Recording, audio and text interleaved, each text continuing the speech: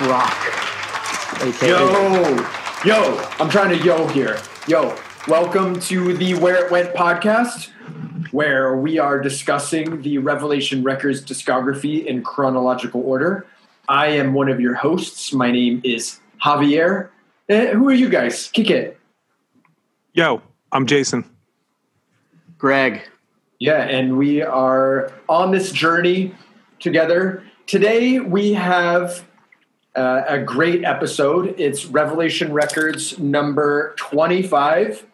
Jason, tell them what we're going to talk about this episode. This episode, we're talking about Farside's first LP, Rochambeau.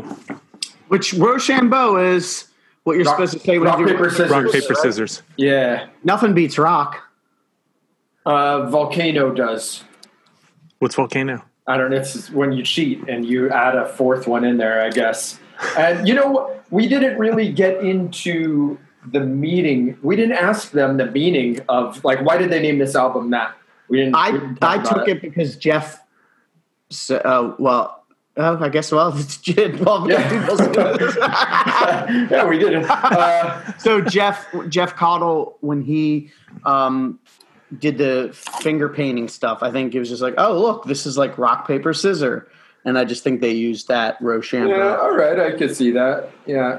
But also he talked about there's the two different spellings, and he mentioned the word Zydeco in there. So I guess that's just a mystery that we will have to leave out there in the universe. It's good to have some mysteries, I guess. Agreed. This is a huge record for me. I love this record. It's my go-to Farside listening experience. Grew up as a teenager in Orange County listening to this record, and then subsequently Rigged and other Farside endeavors. But mostly those two records are my favorite Farside records. We'll get to that in a few years' time. But yeah, this was a cool interview to do. I think it's gonna. We learned some fucking great shinfo in this episode, and some really cool things about the logo, the layout, the people who played on the album, and even the history before, because there was a pretty substantial history before this album even got recorded. Some big names in there. Definitely. And so I guess we won't chat too much before. Yeah, we don't really have too much to say. So you don't even think, do we even need to? We do need to shout it. So Jason and I have to, does this fall? This is a shout it, I guess we can still say. Our friend Chris Bratton reached out to Jason and I. He had listened to the episode on the Ray and Porcell 7-inch with Dylan Schreifels and Porcell. And he wanted to clarify that the Chain of Strength logo, Jason had asked Dylan about designing the logo, and it was not the logo with the X, right, Jason? Yeah, so there's the Chain of Strength logo with the X, the chain X of strength, and the bars on top and bottom.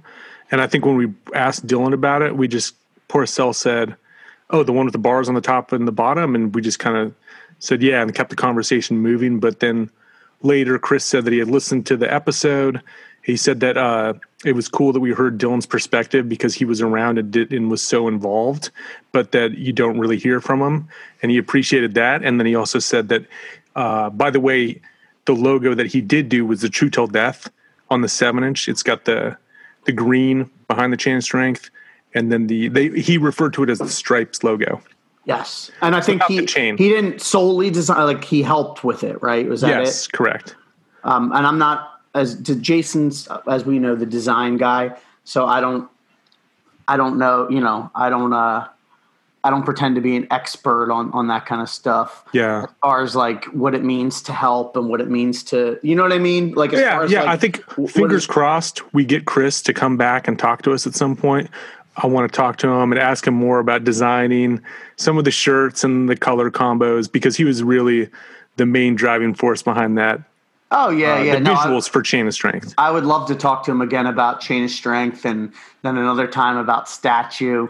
So who knows? Maybe that'll happen. Wait. Yeah. I like Statue.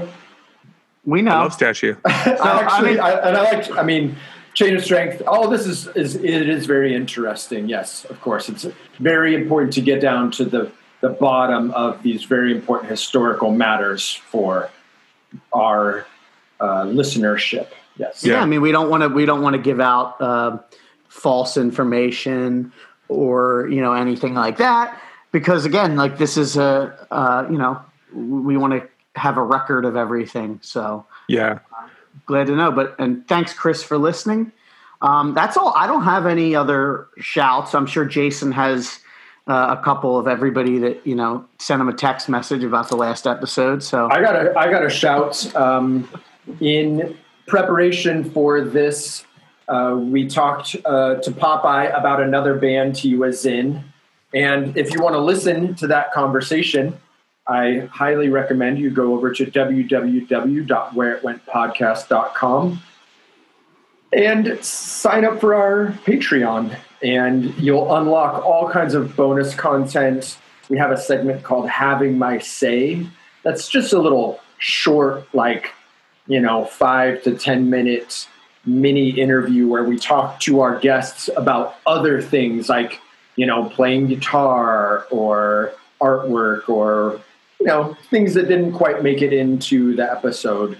And, even if you're a $3 patron, which is our lowest tier, it's actually the lowest tier that Patreon recommends for all of their tiers. And, we're not walking away with thousands of dollars in Patreon money, but we couldn't do this weekly without the support of our listeners, both the moral support and, it does cost something to keep this ship afloat. And agreed. We really enjoy talking to our patrons in Discord, which you get access to the Discord if you're a Patreon supporter. And it's basically like an old school chat room. It's like an AOL chat room for sure. And Alt.hardcore or whatever. Yeah. Was that the one? I Arts and Entertainment Hardcore. You've now and then the door opening sound. And like Javier said, this does take a lot of time to do.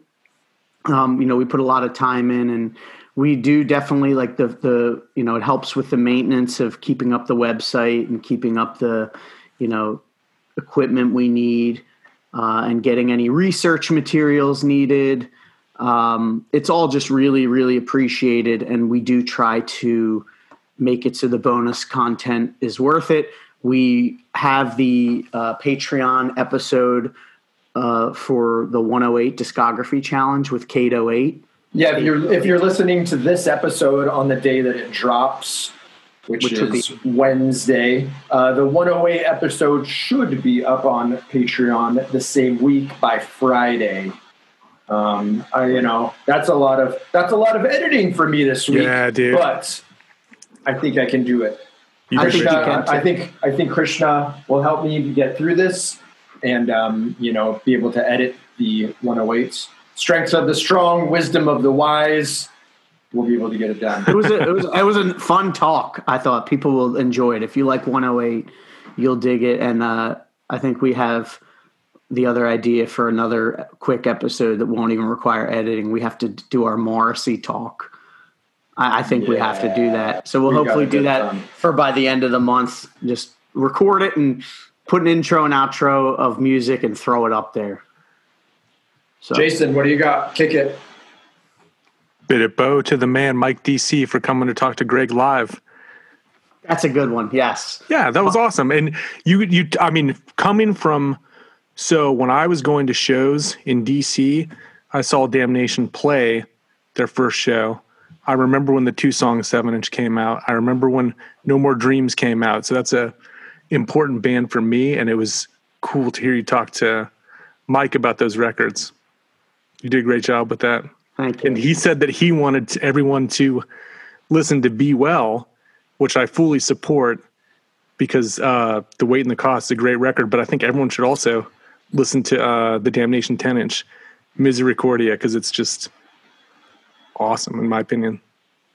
I'm excited that we'll get to take a deep dive with Mike when we get to Damnation, Kingdom of Lost Souls too, and so that'll be fun. But yeah, thanks, and we'll do another one in a couple weeks. We'll give notice a few days so people can clear their schedule. But I liked putting it as a hard post for people, like so that people can watch later. I'm not. And I get why some people choose to just have it, hey, you're either there or you're not. But for these, I'm like, we'll share them. We're not leave it up. We have nothing. That was my mistake when we did the Rev Takeover. I didn't mean to hard post the Wes interview, but I hard posted it on accident. It was a good idea. It was a happy accident. They're all still up there too. Yeah. So, all right, why don't we get into this interview, right? We had, or do you have something else, Hav? Nope. Yeah, so we got to talk with Popeye from Far Side, and we were also joined by a surprise guest, Jeff Caudle from Game Face, who did the artwork for the record. So nice. Enjoy.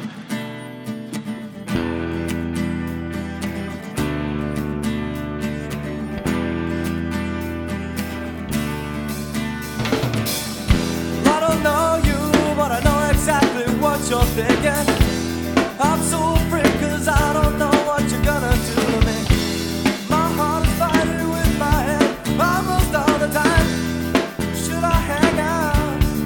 Run away from you? So I guess to start off, I was listening to a podcast where Rob Hayworth was on with Dan O.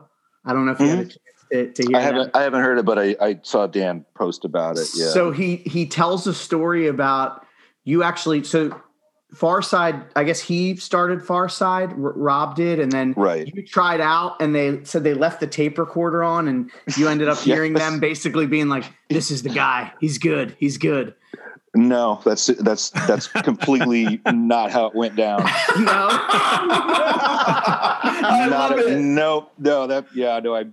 That's nice that Rob's that he's putting all kinds of sugar and flowers on the memory of that tryout, but nope, that is not at all how it happened.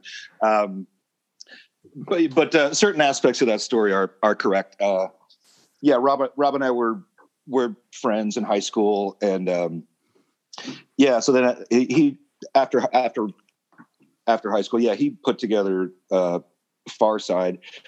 I guess they had attempted to work with a couple other guys as singers, but it didn't really work out.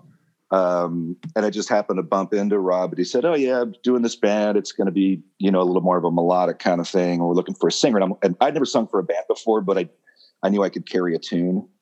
And so I said, "Dude, I'd love to try out. Like, give me a shot." And he's like, "Well, can you sing?" And I said, "Yeah, I can sing." And he's like, "Really? Are you sure you can sing?" like I had to, because I'd never, and he'd never heard me before. And I was close to begging him for a tryout. Like, "Come on, dude, let me try." And he's like, "All right, dude, well, I'll go dub a tape from one of our practices and drop it off for you." And then even when he dropped off the tape a couple days later, he was like, "Are you sure you can sing Popeye?" And I'm like, "Yeah, dude, I swear I can." And so I think we had 5 songs at the time. Wrote lyrics for him, showed up for practice, ran through the songs a couple of times. And I brought in a little tape recorder just for my own amusement.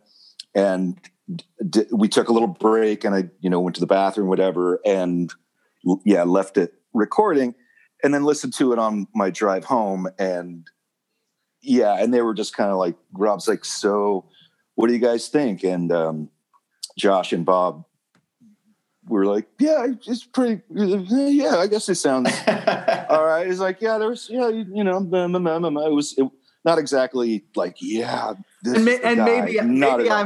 maybe I'm misremembering and bit of bow to Rob. Frozen, what were your vocal influences when you were trying to put lyrics together for the band? Yeah, I actually, when we were talking about this episode initially, Greg was like, "Oh, I don't think we're gonna I don't think we're gonna interview Popeye. And I was like, damn, I want to ask Popeye how he knew he could sing. Yeah. And we asked the same thing about Richie Birkenhead. Like, when did you realize, like, yeah, I can fucking sing, man?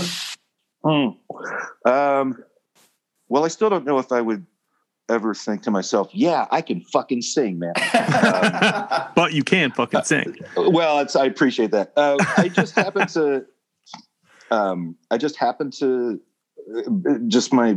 We had one of those musical families, like everybody played instruments, everybody loved music. And we were one of those families that would do like sing-alongs in the car and long car rides. Like my brother and sister and I would, Barbara Ann by the Beach Boys was one of our favorite songs to do, and doing the different harmonies. None of us ever took singing lessons. It was really just like singing along to the radio. And over the years, you're like, oh yeah, I guess I don't totally suck at this. Yeah. You don't really know until it's hard to hear. Yeah. Until you do it. And it's difficult to hear yourself singing. Yeah. Yes. It's easy when you can go back and listen to a recording, right. But even still, sometimes you have to kind of check and be like, am I doing okay? Like I'm hitting the right note. Right? Yeah. Like, oh yeah, dude. Like, it's important to work with people who aren't gonna bullshit you and say, oh yeah, you're terrific, dude. Oh my God, it's awful. Yeah. How old were you when you started singing in Farside? I was 19.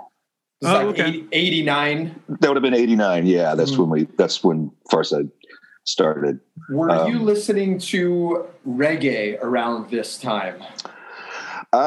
No. I mean, I like reggae. I wasn't a reggae guy. I mean, I have Bob Marley's greatest hits, and that's probably the extent of my reggae collection. But if you're referencing the song "Boiling Over" from the Farside, well, not just that, but I mean, there is that, which is cool. But also, I think sometimes in your phrasing and in your lyrics, it sounds like you got the positive vibrations from the reggae music. You know what I mean? Oh, gosh, I never would have thought of that or connected those dots. Yeah. I mean, I was definitely a hardcore kid and always loved the positive hardcore bands. And I think this also ties in a little bit to what you were asking about what my influences were as far as singing at that time. Loved and still love 7 Seconds. Okay. Kevin Seconds has always been one of my all-time favorite vocalists and lyricists. Like I love the message that he would put out there. Yeah. But I also love the way that he sang, and so he was someone that definitely influenced me as far as more like hardcore kind of stuff was concerned. Milo Aukerman from the Descendants being another big vocal influence for me. So yeah, those in the more like punk and hardcore realm, those two guys were definitely the I would say the two biggest influences in the punk and hardcore realm. That being said, Elvis Costello and Joe Jackson have always been big influences for me as far as being a vocalist. I hear like definitely some of that like early 80s singer guys, like almost Kenny Loggins sometimes, and I don't mean that in like a bad way. Kenny Loggins. Like, yeah, I hear some like Kenny Loggins influence in there. I'll take that. He's I don't mind. Yeah. A few people have actually referenced Eddie Money. Okay. I'm like, all right. I'm like, that's cool. I could go with that. Yeah. That like gravelly kind of lower tenor voice, with a little bit of grit to it. It's definitely a little bit different. And there are some Farside songs where it just sounds like, oh, this could be a hardcore song.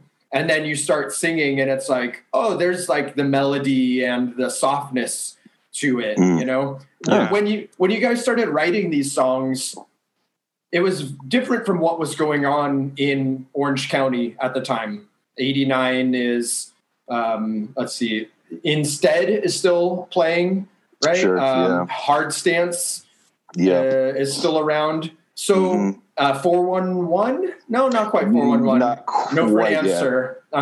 Oh yeah. So you guys it's totally different than any of these bands. And what was the impetus of like, we're going to make these like kind of more rock, melodic, we're going to do something totally different?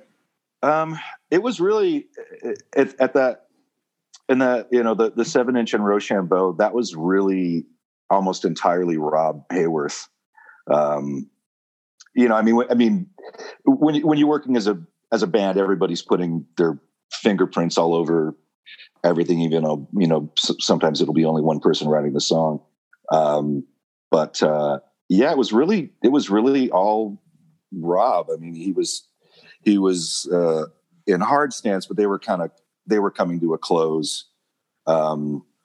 Inside Out was around at that time too. Like they were, in their younger days, or maybe not too much. They had been around for a little bit. And I know Rob was just kind of branching out and getting into other non-hardcore stuff. Like he was really getting into REM. And I know he really liked Soul Side. Oh, okay. So he just kind of wanted.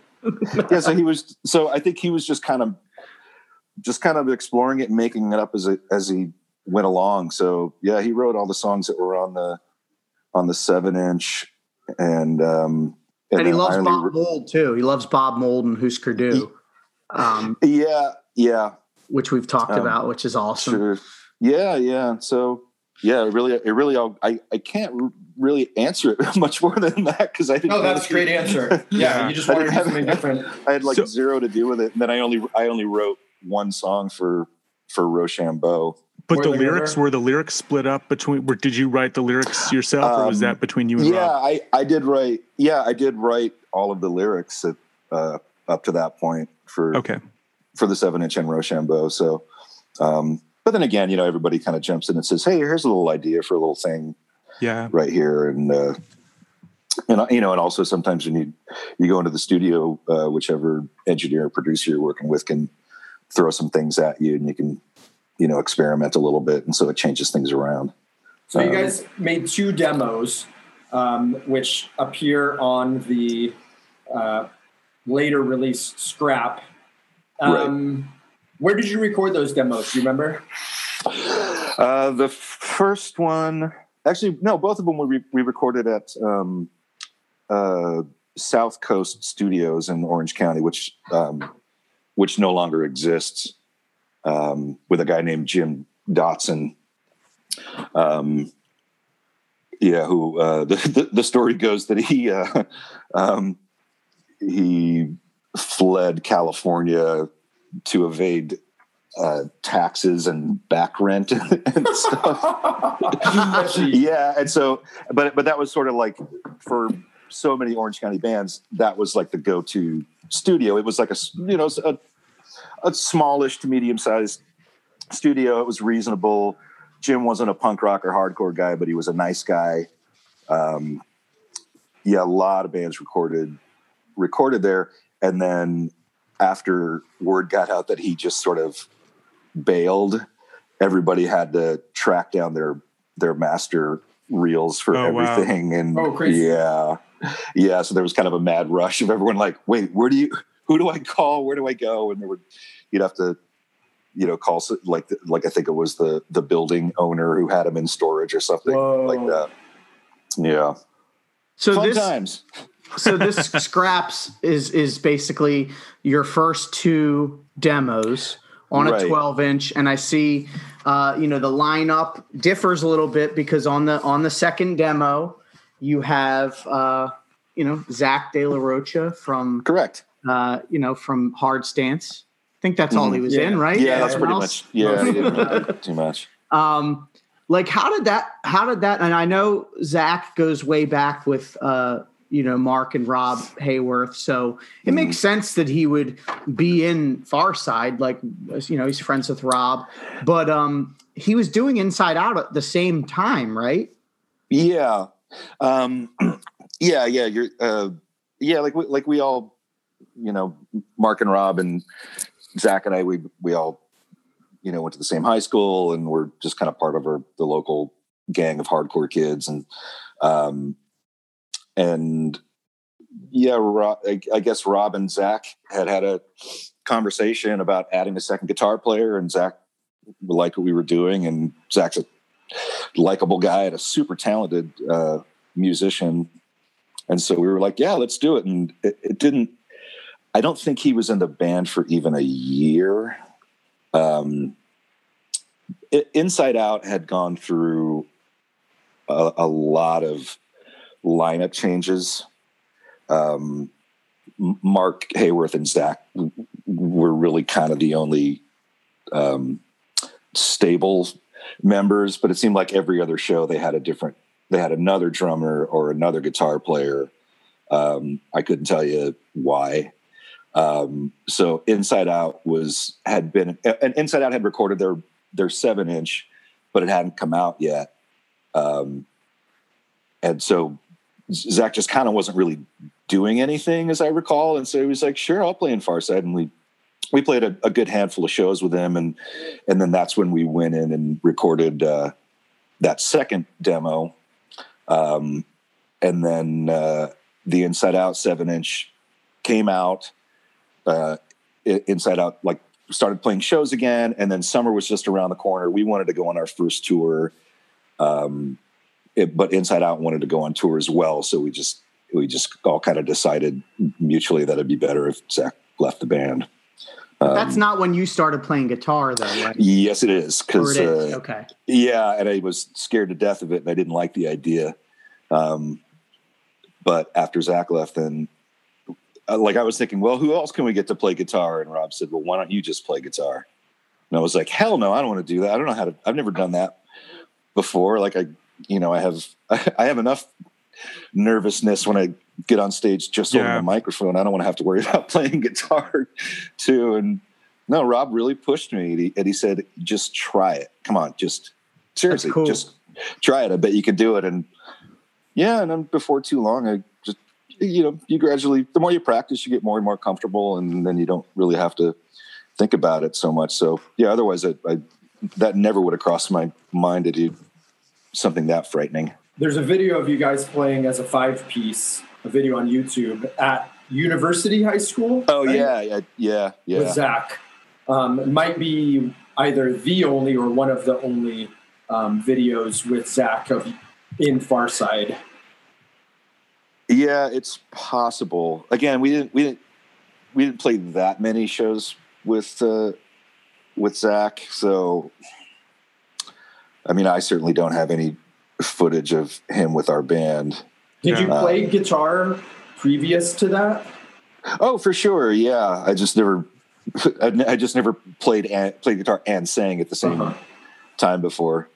And again, I think a lot of that's almost kind of like a hardcore influence. Like I just had it in my mind, like no, the singer is just supposed to have a microphone, and then you can jump around and interact with the crowd, and so it just never really occurred. Yeah, you did play guitar because we already talked about it. You played guitar in Borderline, so correct. That was a dumb question of me, but was it weird then when you did start playing guitar and singing, because around this time you guys are still playing primarily like hardcore shows because you're not at that like rock stage yet. So, you got other hardcore bands, and then you got you coming out with your guitar, and it's a little bit softer. What was the reception like when you started doing that?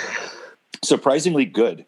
I think I know some people, you could see the reaction, because at first, excuse me, I wasn't like necessarily playing. Well, there would be a couple of songs where I would pull out an acoustic guitar. Yeah, I saw that. Which is so not hardcore. Yeah. And hey, everybody, Chorus of Disapproval's coming up next. And so I would bring out this full size acoustic guitar, and you could just kind of see the looks on people's faces, like, "What are you doing?" And I'm like, "Yeah, I don't know. I'm just doing what Rob tells me." But you know what I was thinking though, the reason that people were receptive probably is because the songs are good. You know what I mean? Like, so It's like if a band comes up and sticks out at a show and they're terrible, then nobody's just going to be like, well, they stick out, so it's good. But if they have good songs, like, you kind of objectively can't deny like a good song. You can just be like, yeah, this is like catchy and well written. And like, that's why it was always fascinating to me that like Rob, cause again, I didn't know a lot about Rob, and that's why that podcast with Dan O, I would definitely say people should check it out. But when he talked about starting the band and having that broader set of influences, it definitely was way different than what was going on at the time. But I think it's also like a breath of fresh air. Well, that's very, very kind of you to say. Very, and very humbling to hear. But yeah, we didn't see, in my mind, I kind of feel like we really didn't know what we were doing. Like, we didn't have I don't think we had anything set, we didn't have a template in mind. Like, right. A lot of times people will start a band and be like, yeah, we want to sound like a cross between this band and this band. Yeah. With little of this thrown in. Like, I don't remember ever having a conversation like that with anybody. That's why it works, I think. Because I think we got lucky. I mean, clearly, a lot of people have, responded to it over the years, which is, super flattering and humbling. But yeah, you just kind of made it up as you went along, and but I always enjoyed that too, and I think that's also why a lot of our records would be kind of like a roller coaster. Like, you could have stuff that was like pretty noisy and loud and up tempo, and then you could really slow it down and have some acousticy kind of stuff, and just and just also kind of challenging yourselves as musicians. Like, hey, I got an idea for a thing. What do you guys think of this? Like, well, yeah, let's give it a shot and see what we can come up with. Take more risks. It reminds me, actually, a few years later. First, because we're going to move to the 7-inch, and there's a band, because it makes me think of a band that actually took their name from a song on here that played hardcore shows a few years later called Saves the Day. Yeah. Nice little segue. And same thing, like, they played hardcore shows, but people were into it, but it's because the songs are actually really good. Like, it wasn't like they were just, it's melodic, but they're terrible. Like, they were good. And that's the same way I think people with Far Side is like, if the music holds up. So you do the demos, and then we get to this Keep My Soul Awake. So this is the first release on Crisis, which was an offshoot of Rev. Yes. Was that because I know there's been stories, I forget, it might have even been Autumn years later, saying like they thought they signed a Rev, and then after all of it, they were on Crisis. Was there a little bit of a hey, you guys, sorry, you can't be on Rev, you can be on this new label though that we're doing, or were you just record? We were into it.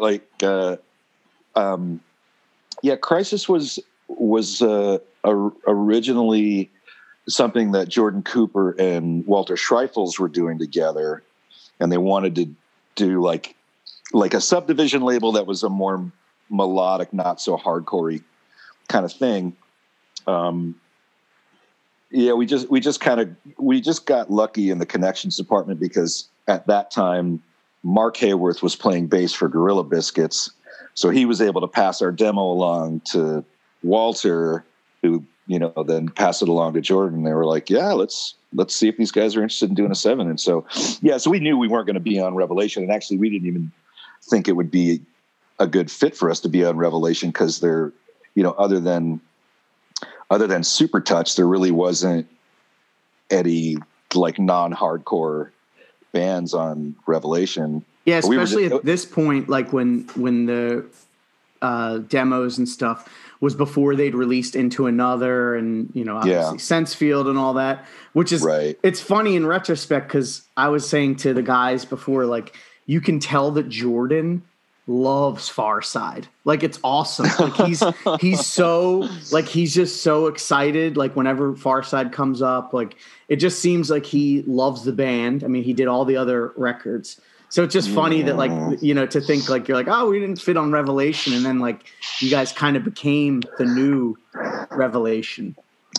Yeah, it was an interesting progression. It's hard to really be aware of what's happening while it's happening. You can see it a lot more clearly in retrospect. But when it came time for us to do our first album, Jordan left it up to us. He's like, do you want it to be on Crisis or do you want it to be on Revelation? We weren't really sure. But then we thought, well, I mean, we want to, go on tour. It'd probably be a better, we weren't entirely sure. Like, we weren't sure if we would go over well with the real, we knew how well things are going well for us in our local scene, but we didn't know how anybody else was going to react to it. Right. And also this is pre-internet. So you just kind of went to your local record store, and if you saw something that was put out by a certain record label, you knew like, oh, this is going to be this kind of band. And so we do like, well, we might end up pissing off a lot of people because we're not really, there's a lot of acoustic guitar on this album. And this album is a real shift. It's a real left turn from anything on Revelation, even up to this point. Like right before this, we got Into Another, we got Super Touch, we got Quicksand. And before that, it's like, it's still Gorilla Biscuits and Bold, and, it's still hard. And then it slowly gets a little bit more mature. And then Far Side comes and you're full blown in the college years. That's what we call it. We say that we're in the college years. Can we step back before we get to the college years? Yes. Because I got to ask about going to record the 7-inch in New York City with Don Fury. Thank you, Jason. Oh, that was amazing. God. Yeah. I mean, geez, to be like, 19, 20 years old, and it's like, wait, we're going to do what now? Yeah. Yeah, because Walter really wanted us to record with Don Fury, and Jordan did too.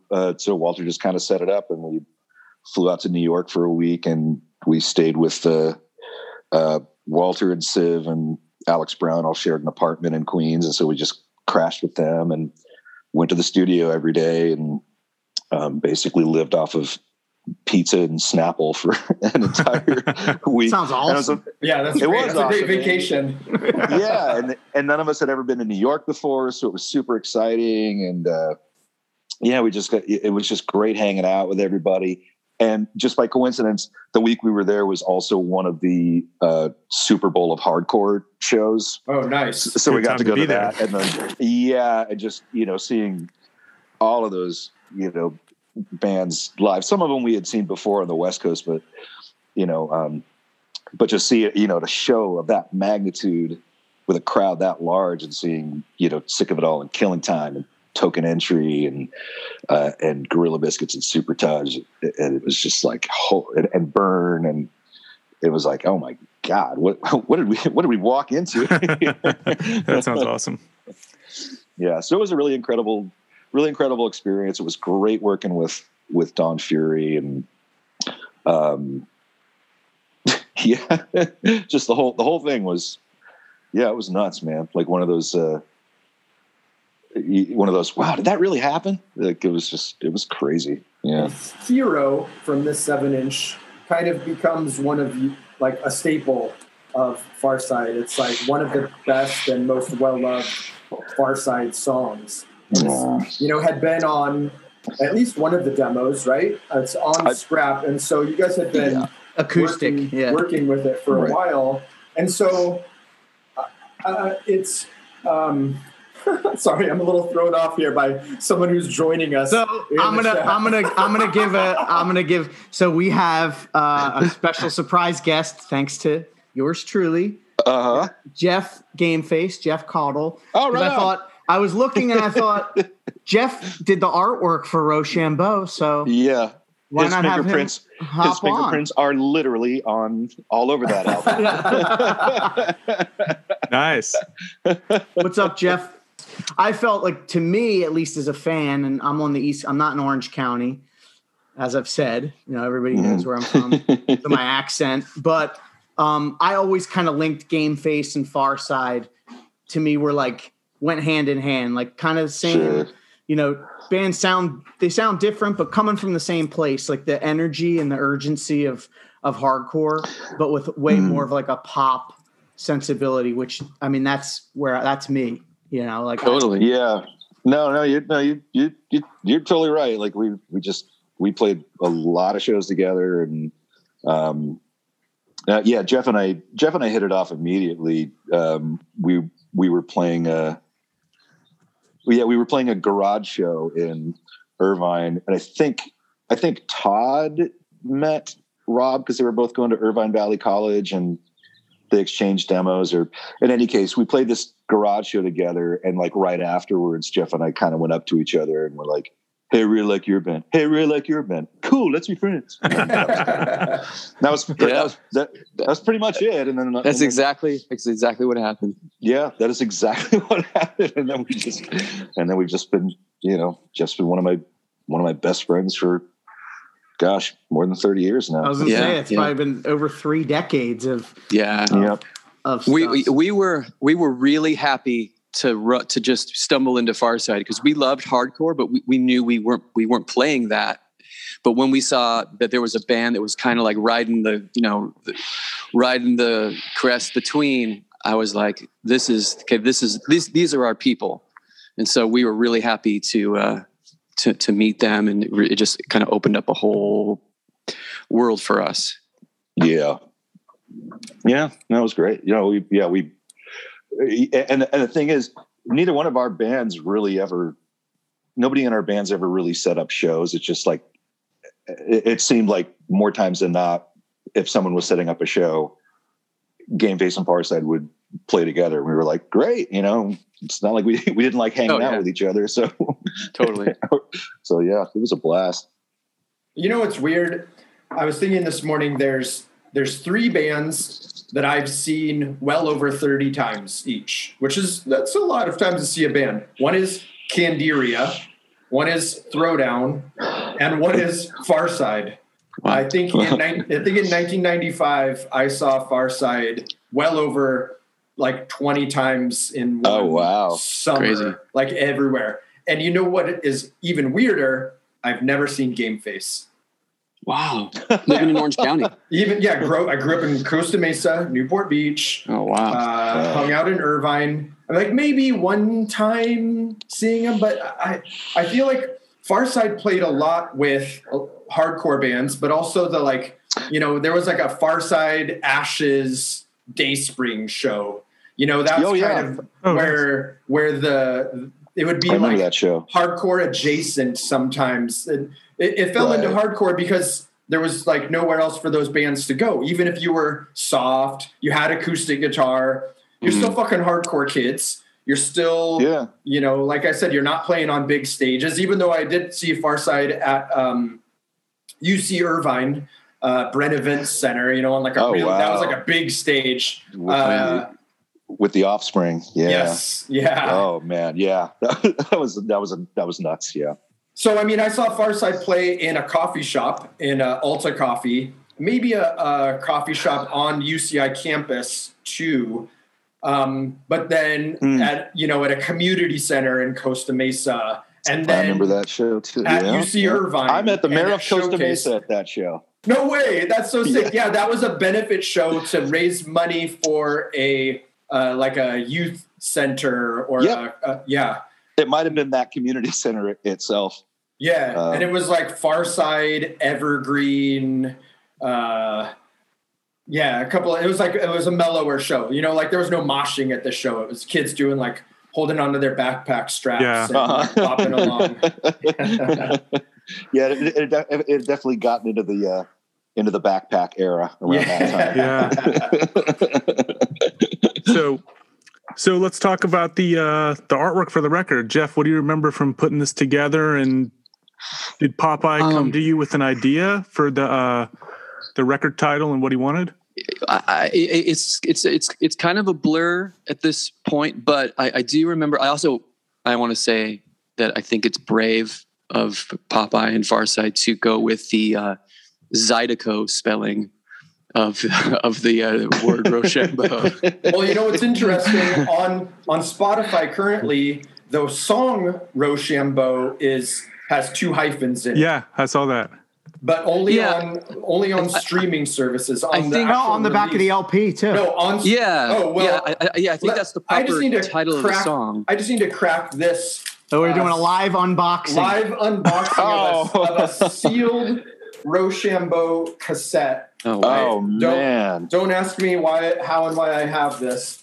But on the back of the cassette, I have several. Okay. It actually is spelled out one word. Rochambeau, like the album title. That's so weird. The lyric sheet has it spelled like Rochambeau, like phonetically.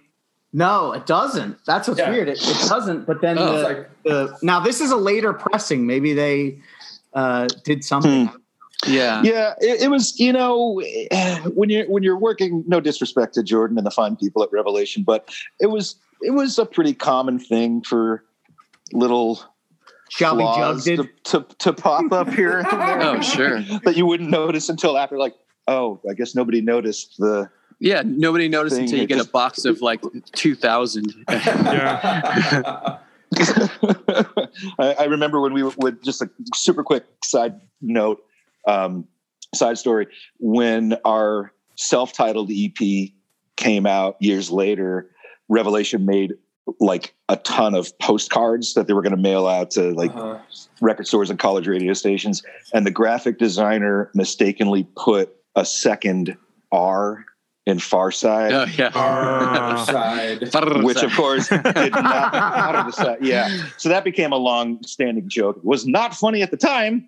Yeah, I'm sure. But we were like, oh man, this is horrible. And Jordan's like, well, we're not going to reprint them. That costs a lot of money. You sit there with a black marker and just color. Yeah. Yeah. Does anybody listening, if someone has one of those postcards, send us a picture. Yeah. Someone's got to have it. So on the inside, it's got Popeye's desk, and on the wall, it does have the track listing, and it has Rochambeau as 3 words. But on the back cover, on my cassette, it has 1. Yeah. Now, this is the back cover of the LP. Yeah, that's why. Yeah, that's the inside of the cassette. Yeah. So this record begins your long relationship with Jim Monroe. For the record in Orange. A little bit of Shinfo. The first time I ever recorded with a band was also at For the Record. So I've been in that studio. Awesome. Really nice place. It wasn't with Jim. I think it was with E. Yeah. Maybe. But like I knew this was in 96, and I knew stepping in there, like this studio has a lot of history and juju. But also like I've heard recently, I think I was at Mandel's house like 3 weeks ago picking up a record, and he said that they still have like the same carpet in the studio. They like never replaced the carpet, and it just it still looks and feels exactly the same, which is awesome. That's actually really kind of comforting to hear. Yeah. Yeah, that definitely became the place for for a long time. And you don't necessarily know how it happens. It's like for Farside, it was the band Head First that did their album The Enemy, and we heard it. We were like, wow, this sounds like really good. Like this is like a really, really slick sounding record. And we were friends with Head First, and we were like, so how much did you guys spend on it? And they told us, and we were just like what? Like that's reasonable. Like that's like super affordable. And then I got to, just by coincidence, I was friends with Chuck Treese at the time, who was in McRad and Underdog, and he was doing some solo stuff and asked me to Philly come to the represent. studio. Yeah, there you go. And he's like, he said, oh yeah, I'm working on this song. You want to come in and maybe try to sing some vocals for it? And so that was my first experience going to For the Record. And that's sick. at the time, it was the largest studio I'd ever been to. And then, I got to meet E, and I don't know if Jim Monroe was working on that session, but yeah, I couldn't wait to go to the other guys who were like, okay, I think we need to record here, because it's a lot better than South Coast Studios, that's for sure. Oh yeah. And then that kind of bleeds into other people going like, where did you guys record? Oh, this place, For the Record. You should give them a call. They're really awesome and they're affordable. That's why we ended up there from Farside. Yeah. So going back to the artwork, I do remember. I was working at a like a day camp, like a after school care thing, and you play sports with kids, and basically it's glorified babysitting. And so when Papa had asked me about if I had any ideas for the record, it was like we were doing like a finger painting project with the kids, and I kept messing around with those the hand motions, their hands, the hand symbols. And I remember doing those handprints while I was at work with working with a bunch of kids. Those are my hands. But I don't know if there was any other ideas, but I came back to Papa with that, and I said, well, I have this. But it was just because I was messing around with handprints with a bunch of like fifth graders. Yeah. And I was like, and at the time, I don't think we had any ideas. So it was like, oh, thank God you have an idea. Great. And I was like, I'm going to take this to the rest of the guys. So they were like, sure, that's cool. And then the sketch that's the sort of black and white. That's what I was going to ask. Yeah. I think that was just something I was doodling on, just on a sketch pad. And I said, well, I also have this. And then so Popeye took them, and then they did that. And I wasn't doing anything on the computer or anything. I just had handed it over, and then they put it all together at Rev. And did you do the Farside logo? Jinx. Oh, yeah. That was our original bass player, Josh Stanton. I love this story. Yeah, he stole the font from a Sade poster that he had in his bedroom. No way! That's Stronger awesome. than Pride. That's why we do this podcast, to find out cool stuff like that. Yeah, it's the Stronger Than Pride album. That's it, Stronger Than Pride. Yeah, and so and all the letters are there. That is awesome. And so he kind of reworked some of the, I think one or two of the letters in there. Yeah. Let me look. I'm going to look that up right now because. Oh, that's what I'm doing as we speak. Yeah. It is. It totally is that great. font. Oh, that's cool. Hey, punk rock, man. Yeah, I love that. And are the handwritten steal. lyrics yours also, Popeye, or is that something that Jeff did? I think that's you. I think that's all you. I wish I had a copy with me, because I believe it might have been. I think it was Dennis Remsing. Right. Yeah, that's right. I did the title Rochambeau on the front cover.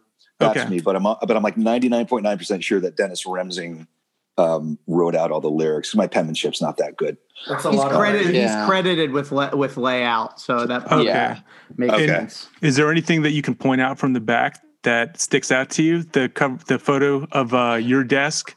Oh yeah, I see the G.I. Joe that Rev was using still to push the beanies that they just came out with.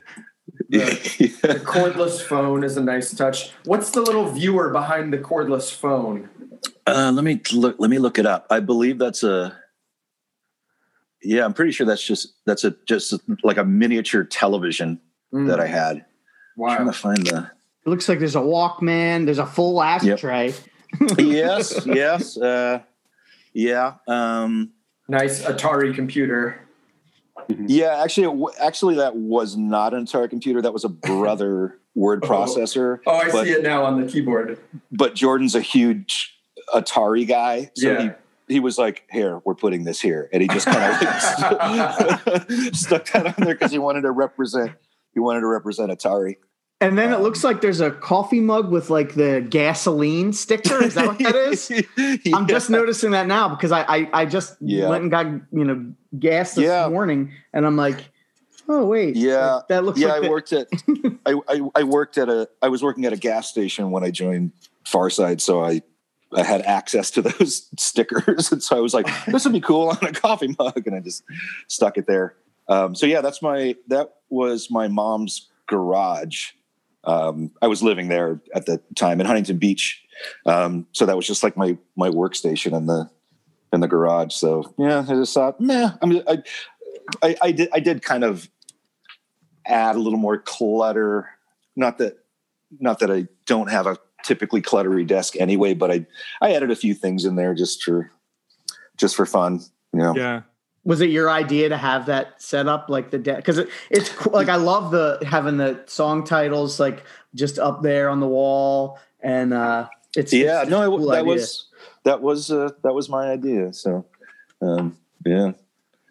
And the photos in the layout were by Dave Sign, who did a fanzine called Tidbit, right? Yes. And yes. I was a huge consumer of fanzines in the 90s. You know, we didn't have the internet. I graduated from Newport Harbor in 1995, so I'm a little bit younger than you guys, but I was, rapidly consuming anything hardcore that I could get my hands on from Vinyl Solution, Noise, Underdog Records, any zines that I could get or, at shows or whatever. So, these bands that you guys were in, like I'm reading the interviews and looking at the pictures, Farside, Game Face, 411, all this stuff. And until I started seeing the bands more heavily, like this was my connection. So Dave Sign, hugely influential to my visual experience in hardcore in my teenage years. Oh, that's awesome to hear. Yeah, Dave was a good friend, and he was, most people didn't have cameras at the time. Like digital photography didn't exist, and so yeah, if you wanted photos, it was like, oh, give Dave Sign a call, and he'll probably be at the show anyway, and he'll, and Dave was super old school about it too, because he would go like, actually at the same community center where you worked as the for Irvine Youth Services, there was a photo development place where you could like go in and develop your own film and use the enlargers and make your own prints. And so that's how Dave did all that. Oh, right on. Because he loved the process of it. And as far as I know, or at least last time I spoke to him, he still does that. Like he has enlargers and yeah, he just makes his own prints. He still does like photo zines from time to time. I follow him on Instagram, and he posts a lot of still really nice, cool photos, like from all hardcore to whatever he's taking pictures of. It's cool to see. Yeah, and he's still an actual film purist. Like he's like, no, and he's got like several cameras, and they all take different kinds of, they all take photos in different ways, but he still sticks with film. It's pretty awesome. Did all the band members individually write their thanks lists? Because it looks like they're all different writing. Because I think that's a nice touch. Although Brian's, I can't read at all. Like maybe I could have read it, 20 years ago when my eyes were a little healthier. But like now, he could have written anything here. I don't know what. That's not in the cassette version. The cassette version, all it says is like thanks. It's like no spaces, nothing. It's pretty funny. Oh, I can tell you another little, if you're interested in the little factoids. That photo, that like group photo edit on there, on the bunk bed. I always thought that it was in a dorm. No, that was in the home furnishings department at Sears at South Coast Plaza. No way! I thought it was a tour photo. No, we went there with Dave. I think that I'm pretty sure that was my idea. Was like, what if we go to the home furnishings set and just like maybe like take a picture of us all sitting in like lazy boy chairs or or something. And so we just kind of wandered around, and Dave would snap a few photos, and nobody really seemed to care. And then that one on the bunk beds was the one we settled on. That's awesome. Sears was the Sears at South Coast Plaza definitely helped us out in a good way. Not just for that, but that's also where we took the cover photo for the self-titled EP. That was my next question. Oh, nice. Yeah, I know we haven't gotten to that release yet, but whatever episode that'll be, I don't know. I forget the red number. Yeah, just the Sears photo studio. And we made an appointment and went in there, and we're like, no, we just want to take a group photo. I always loved how with Far Side there was like that sense of humor. Like you could always see it as a fan. Like I think that's cool. Lighthearted. Yeah, because it's like it's serious. Like some of the lyrics, and we'll talk on it when we get to hot tracks or whatever. But like the lyrics aren't like jokes or anything. But I just loved like just the pictures and everything's a little bit lighter than say like Judge Bringing It Down, which I love Judge. Sure. Or even like contemporarily like Quicksand, Super Touch. Like the Super Touch LP is fucking dark. Like visually it's dark, and it's he's been drinking all night, so there's going to be a little bit of darkness to it. But Rochambeau doesn't have that, even though it's very California. It is very Orange County. We'll get to it, but I think Rigged is even more Southern California. And but this reminds me of being a teenager in Orange County. This record does. Cool. Yeah, I guess it's not, I mean, we took the band. We certainly took the band very seriously and the music very seriously. But we were young guys, and of course, we like to joke around, and you definitely want to, you want to walk that line and not be too silly or too jokey, but it's like we want to have a good time, and we kind of didn't want to take ourselves too seriously. Yeah. Like we're supposed to be having fun, Yeah, it reminds me about like Descendants, or like even though they would have the jokey song, like you guys didn't really especially on this record. I don't think there's no like jokey songs. Like you don't have No Fat Beaver or whatever on here, but like you have like how they would have like those kind of songs, but then they have a song like Get the Time or something, like so they would have the mix. They were able to balance it out really well. Yeah. Well, where I saw it seemed to me like a lot of the band's personality and that lightheartedness came through was that Worlds video. Yeah, I said that would be a very good reference to what we were all about. Wait, there was a music video? See, this is why I need to do more. Can you tell us about the video, first of all, shooting it? Sure. And it's awesome, Greg. You should watch it. Yeah. I've seen Audience.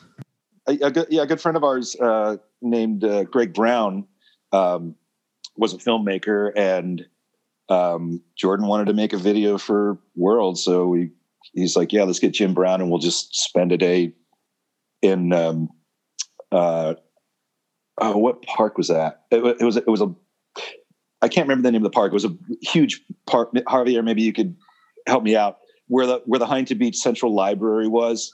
Huntington Beach Central Park. Central Park, yeah. Mm-hmm.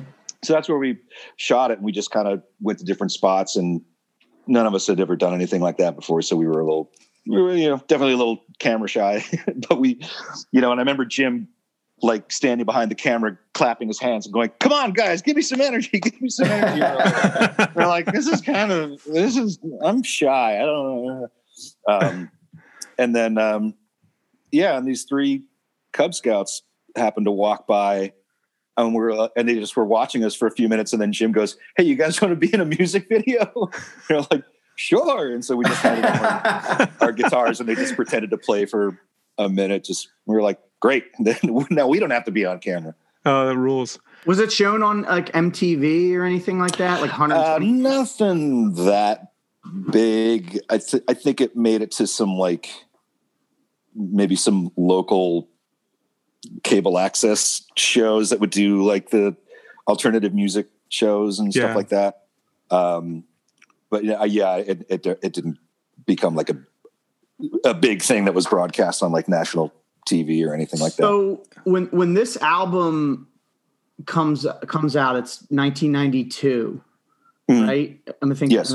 So like to me, I hear this and I'm like, oh, major labels were probably like chomping at the bit to talk to you guys, because I'm thinking about like, Jason's got his Green Day t-shirt on for those who can't see. Like I'm thinking about like Green Day, like this is like the same time as Kerplunk, like people like were people like looking, because to me this, like especially with Rigged, by the time of Rigged, I'm like, this should have been as big as Dookie. We did get looked at by a number of labels. I can't remember if it was after Rochambeau. I think it was more so after Rigged came out. When labels were starting to take notice of us. I mean, we knew that the record that Rochambeau was doing pretty well, at least, well enough to where the shows would get bigger and, and if you traveled and played and went on tour, the shows were better and the crowds were bigger and people would be singing along.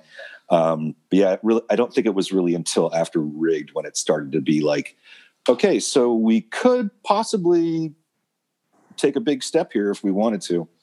So we'll save that for the Rigged episode then. Yeah. So you now you have time. You have time to try and muster some memories from. but also in reference to kind of what you were saying, it was definitely that period when those early 90s when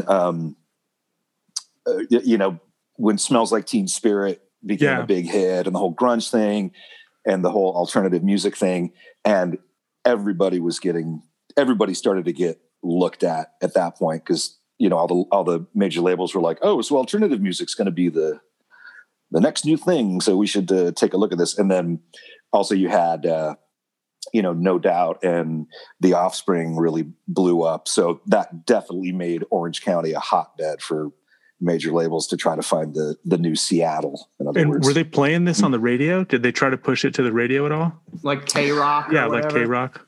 They certainly I mean, they would, but Revelation just didn't quite have they no disrespect to them, but they just didn't really have the capital to make that happen. Yeah. Like hiring a radio promotions guy, like eventually they did. But that was several years later. This was the only LP with Rob, who founded the group. Yes. So what made you guys part ways? I'm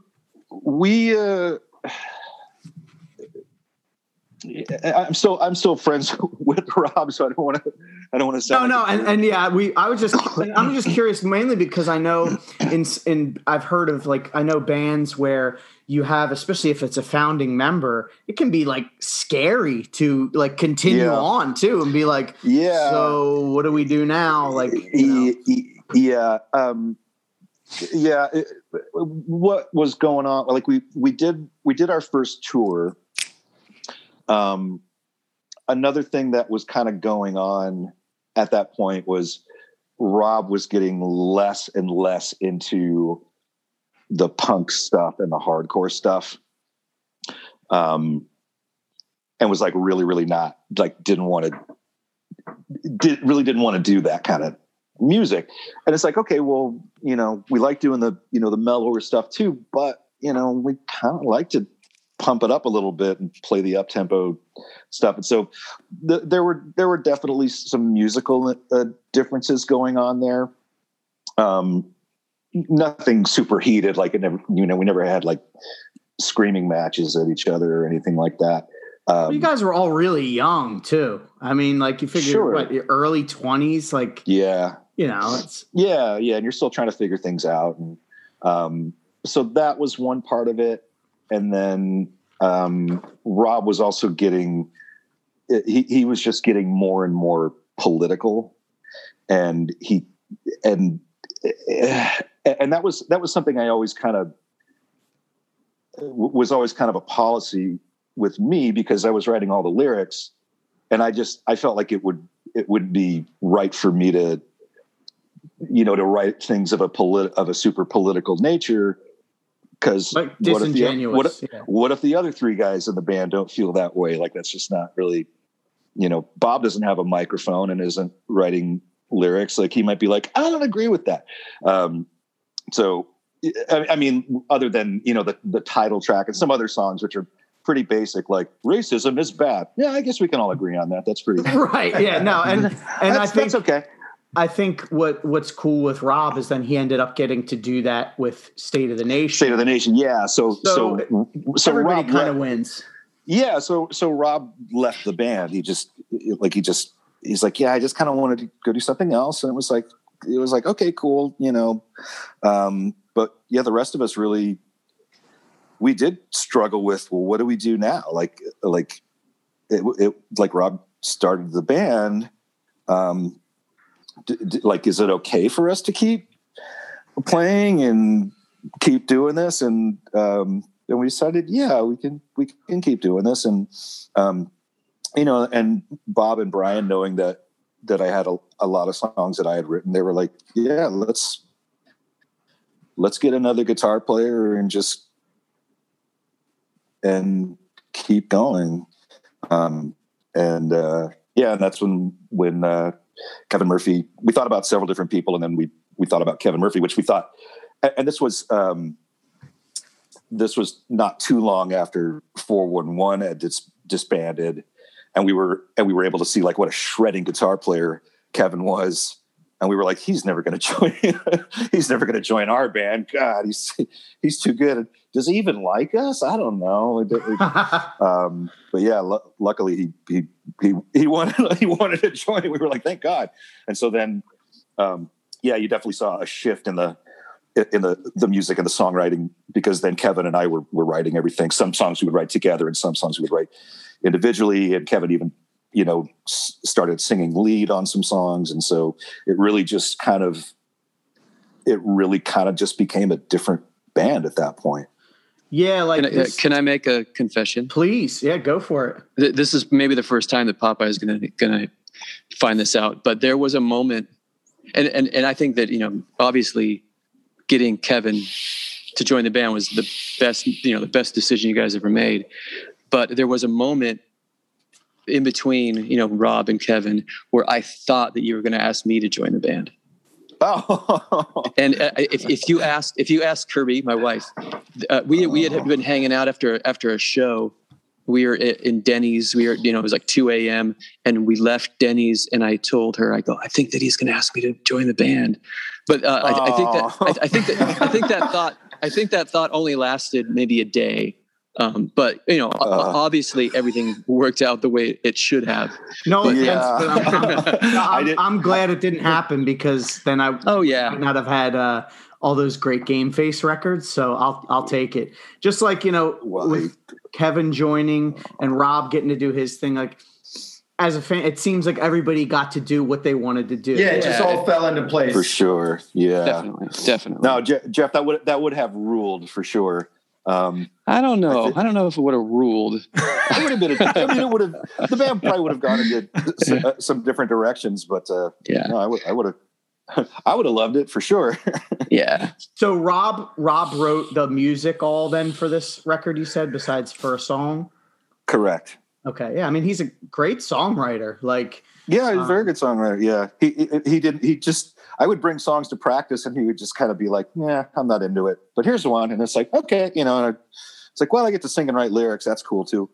I mean, this record does feel a lot different than Rigged. It does. It feels totally different. I mean, obviously there's some similarities with the drumming the vocals, like, you know, you could tell that it's the Right. same band, but it's like almost if Rochambeau is like the college years, then Rigged is like the postgraduate study. You know, it's like it's everything just got sharper, more dialed in, the songwriting, like everything's just I don't want to say better, but it's different and it's very visible. There's a story on the OC Weekly has a story about when, like, the 25th anniversary of the band, that says that Right.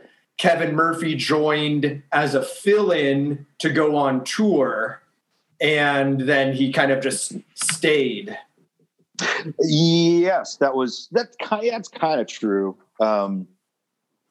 I think we only played 1 or 2 shows with him before we went on our one and only European tour. So yeah, at that point that was part of the selling point for sure with Kevin, and possibly part of the reason why he wanted to join. It's like, hey, we're setting up a European tour. Rob left the band. We need a guitar player. Are you in? And he's like, Europe, sure. You know? But we didn't know if he was going to stick around or how into it he would be. But yeah, we're certainly happy that he stayed. He's in the touring. Oh, sorry. He's in the World's video, right? That's him. Yes. Yeah. Yeah. So it was Rochambeau came out like towards the end of our first US tour. So there hadn't really been, so it was after it came out when Jordan was like, yeah, let's do a video, but Rob was out of the band. So yeah, Kevin he had nothing to do with Rochambeau, but he's like, well, I guess you're our guitar player for this video. And he's like, okay. And so, so there was definitely some crossover there. Who were you touring with on this record when you did the US and stuff? We didn't, we went out on our own. Okay. Yeah. I mean, we were really just touring off of our 7-inch, cause the album hadn't come out yet. So yeah, we would just kind of play with whomever, and, you know, like bands that we had met and played with who may have come out to California and we, you know, got to open for them. But yeah, there wasn't like one specific band like where we went on tour with. It was just kind of whoever was, whatever local bands were available. And yeah, sometimes we would be a supporting act. Sometimes we'd be a headliner. Yeah, it's amazing. You used to be able to go on tour and have it be decent with just a 7-inch at that time. Yeah, no, seriously. I think the scene was still small enough that it was so niche that you could do that. Cause yeah, Jeff, didn't Game Face's first tour was the same summer, and didn't you guys only have your first 7-inch also? Yeah, I think so. And we ended up, you know, hooking up with you guys for a few shows in the middle of the country. And yep, I think it was Little Rock, Arkansas was one, and I think someplace in Missouri, I think. Yeah, it was some like St. Louis and Memphis, and it was all, you know, at buddy's house. Oh, God. Yeah, we played. Yeah, and he paid us with checks that bounced. Yeah. Those were the days. And there was that Peace Punk band. Oh God, I love that. Yeah, it was a fun night because some shows you walk into and you're like, okay, this show's gonna suck. You just know it, but you're there. The 5 or 10 people who showed up, it's like, well, you know, we're still gonna play and we'll try to have as much fun as we can. So we played at this house that was also sort of a makeshift venue, but this really creepy guy named Buddy, and the opening band was a local peace punk band called Man with Gun Lives Here. Oh yeah, good memory. Yeah, nice pull. I also remember that at that time, Game Face was doing a 7/7s, the 7-second song "Racism Sucks" as part of their set. And I remember, when the last chorus came around, I remember Jeff, you making specific eye contact with me and going, "This place sucks. This place sucks. This place fucking sucks." Yeah. So it was just kind of one of those, it was a goofy kind of night. Yeah. And so afterwards, Buddy was like, well, sorry, the turnout wasn't so good and blah, blah, blah. We're like, yeah. And so he tried to entice us to come to his special room, which he called his special room. Yeah. I did not have that conversation with him. You're welcome to, I know the story, but you're welcome to elaborate on that. No, that's really all I got. I think that it started and ended there. Yeah. Did I mention creepy? Yeah. So we got paid with a $50 check, and the next morning we went to the local Piggly Wiggly to try to cash it, and they were like, "This has insufficient funds." So we were like, "Fuck it, let's just get the hell out of Memphis." Yeah, and yeah, yep.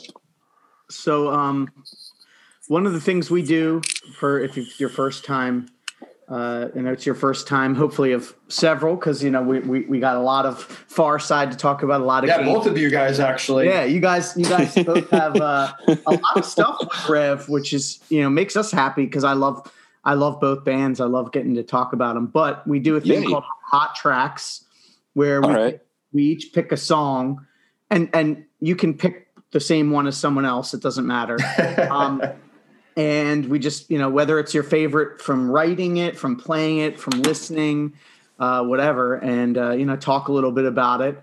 And we don't even prep each other on our hot track. So it's always a surprise when we discuss. So, all right. Jeff, I'm going to put you on the spot first. Okay. Do you have a hot track from this album? Yeah. Well, definitely Worlds. Part of it's because that's the only song that I wrote that made it onto the album. So it certainly is near and dear to my heart in that regard. But also, from a technical standpoint, that being the first album I'd ever recorded on, recording in the best studio I'd ever been in. And I was like, wow, I can't believe I did that. I made that. That's awesome. I don't mean to sound arrogant. No, it's but certainly very, very proud of the fact that I got to write a song, music and lyrics, and it got pressed onto a vinyl 12-inch. Lead off track too. Yeah, when that song kicks in, the drums sound fucking huge. It sounds big. You know what I mean? Yeah. Well, that was the first, getting back to something we did touch on a little bit. That was the first time we had worked with Jim Monroe. But Jim engineered that album, but E produced it. And E was more of a metal guy, did a lot of the Orange County metal bands and the glam rock bands and stuff. So he knew how to get that huge sound and make it sound super slick and yeah, big. So that was really all E's doing. I mean, they both did.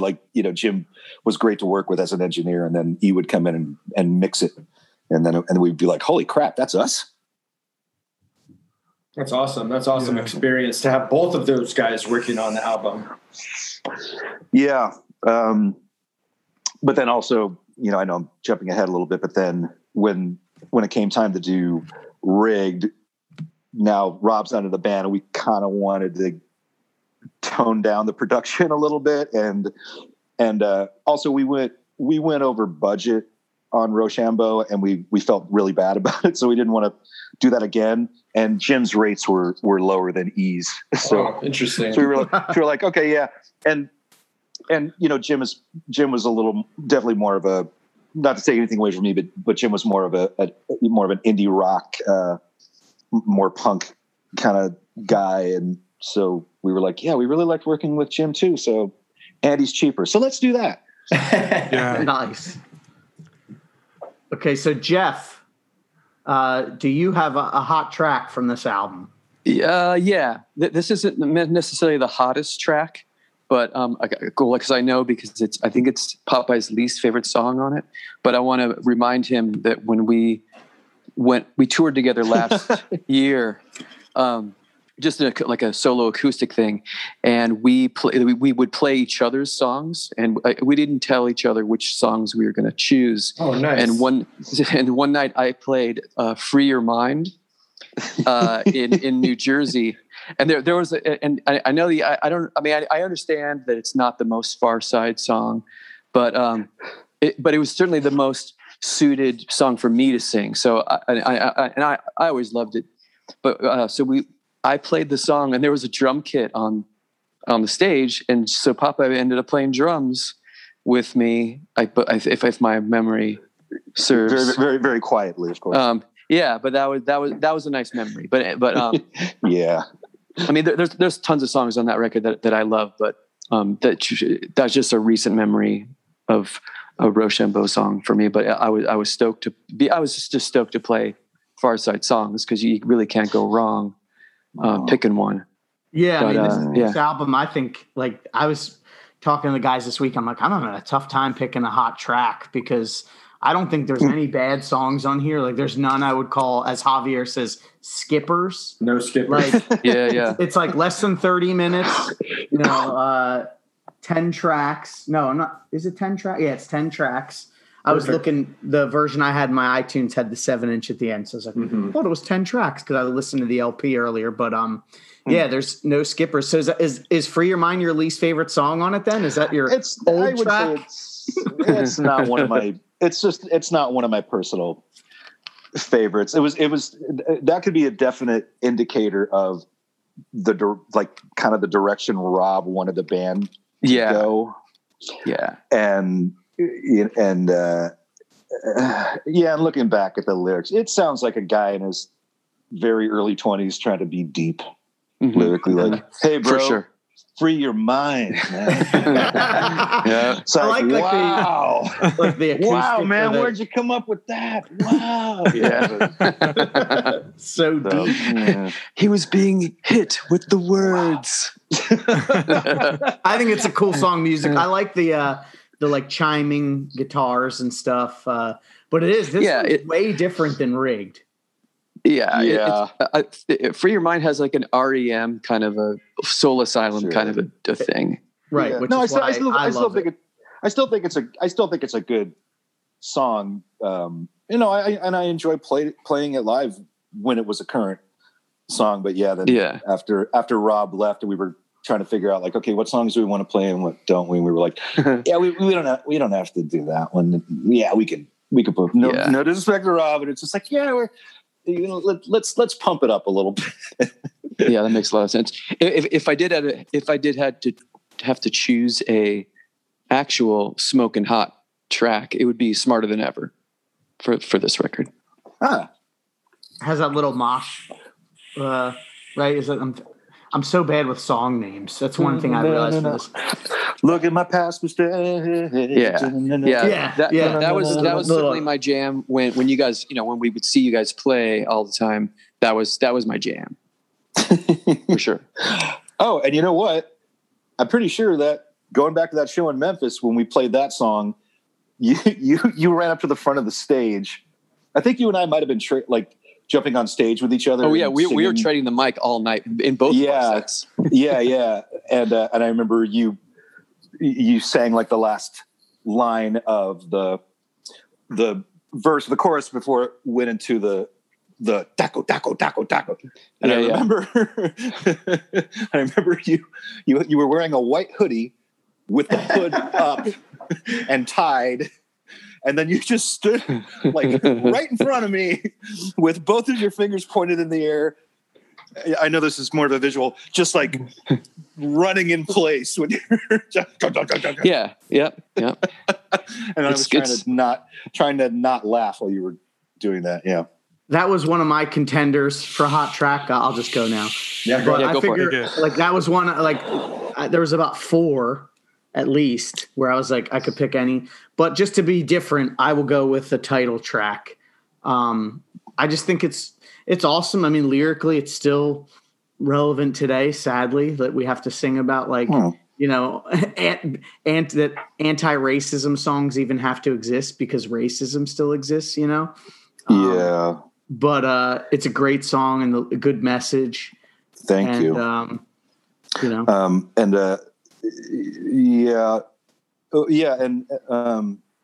like Javier was talking about keeping it light, you know, in that very slow intro, and you can kind of hear some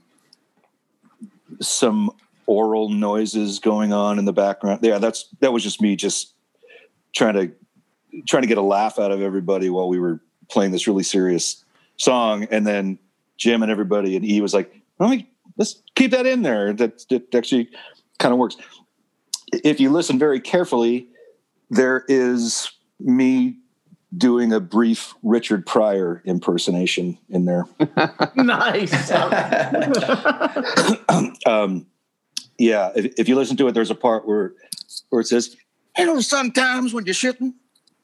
And, Wild. Yeah. You're welcome. I'm here all week, folks. See, I love it, but yeah, like I just think it's a great song, great message. Even if, like you said, that was maybe as political as you got, and like, oh, racism is bad. Like, yeah, of course it's bad. It's still like a catchy song with lyrics like that, and you never know, man. There could be a kid that was listening to that maybe grew up in a house with racist parents and heard this and was like, oh yeah. So you know, yeah, you never know, like who you're reaching when you have songs like that. But it's a killer track. It's my hot track. Thank you very much. Free your mind, bro.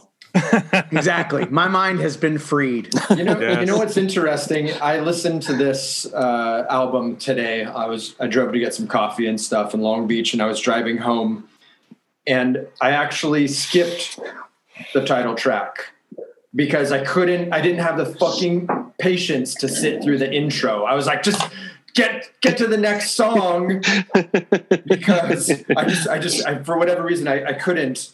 But another thing that I thought about is there are so many questions in the lyrics on this record. And if you look at the lyric sheet, there's so many question marks. Like, you are asking the listener or the subject of the song, or even yourself, you're asking questions so much, and like, it actually makes you free your mind. It makes you think more so than a lot of other albums. And I didn't really have that thought until this morning, but looking at the lyric sheet now, there are like, you know, there's a lot of questions. So we're going to have to get to the I didn't bottom realize. of some of these. Yeah. I guess I'll kick it now, because I know that Greg is just burning to know what my hot track is. Kick it. Well, you know what? Let's save it. Jason, what's your hot track? Kick it. Worlds. I'm big into lyrics. I think the lyrics are great on this record, but I really love the line, "Don't let the world around you control the world inside of you." Thank you. That is my hot track. Yeah, Thank you very much. I appreciate the compliment. There's a lot of lyrics on this album that you could write on a Post-it note and put on the mirror as an affirmation. And I know that I've said that before for another record. I don't remember what it was, maybe Youth of Today. But like, that is something that some people need to hear, you know, like shut out all those voices that you're hearing. Like, focus on what you're thinking, and your mind will be free. Maybe. Wow. I'm super flattered that you got something out of it. We get deep here sometimes. Yeah, it's our job to dissect this shit and get real deep into it. A lot of mind freeing. Yes, that's right. Freeing our minds. A lot of feeding of all that 90s, you know, the feeding the fire and fanning the flames and freeing your mind and getting free and all that stuff. Like, we're trying to get to the bottom of that. Right. So the lyrics to Worlds was another inspiration for some art that I made for you guys for the shirt, that had those lyrics on it. I saw it. It's a tree. Jason, you don't have one, Jason? Yeah, it's a tree that has like the flowers around it. Yeah, well, yeah, it's like a brick border, sort of like encompassing the tree, but then the flowers are growing through it, but yeah, I remember I don't know if you asked me to do that, but I remember saying, "Here's this. Here's some artwork for a shirt. Make it." It was probably the second version. We were admittedly horrible when it came to thinking up any ideas for anything visual. So if anybody had an idea or suggestion, we were like, great, we'll take it. Yep, thanks. Cool. I tried to find it, but I just get a Far Side comic. I saw it last night, actually. On if you Google search Far Side Rochambeau shirt, it'll come up.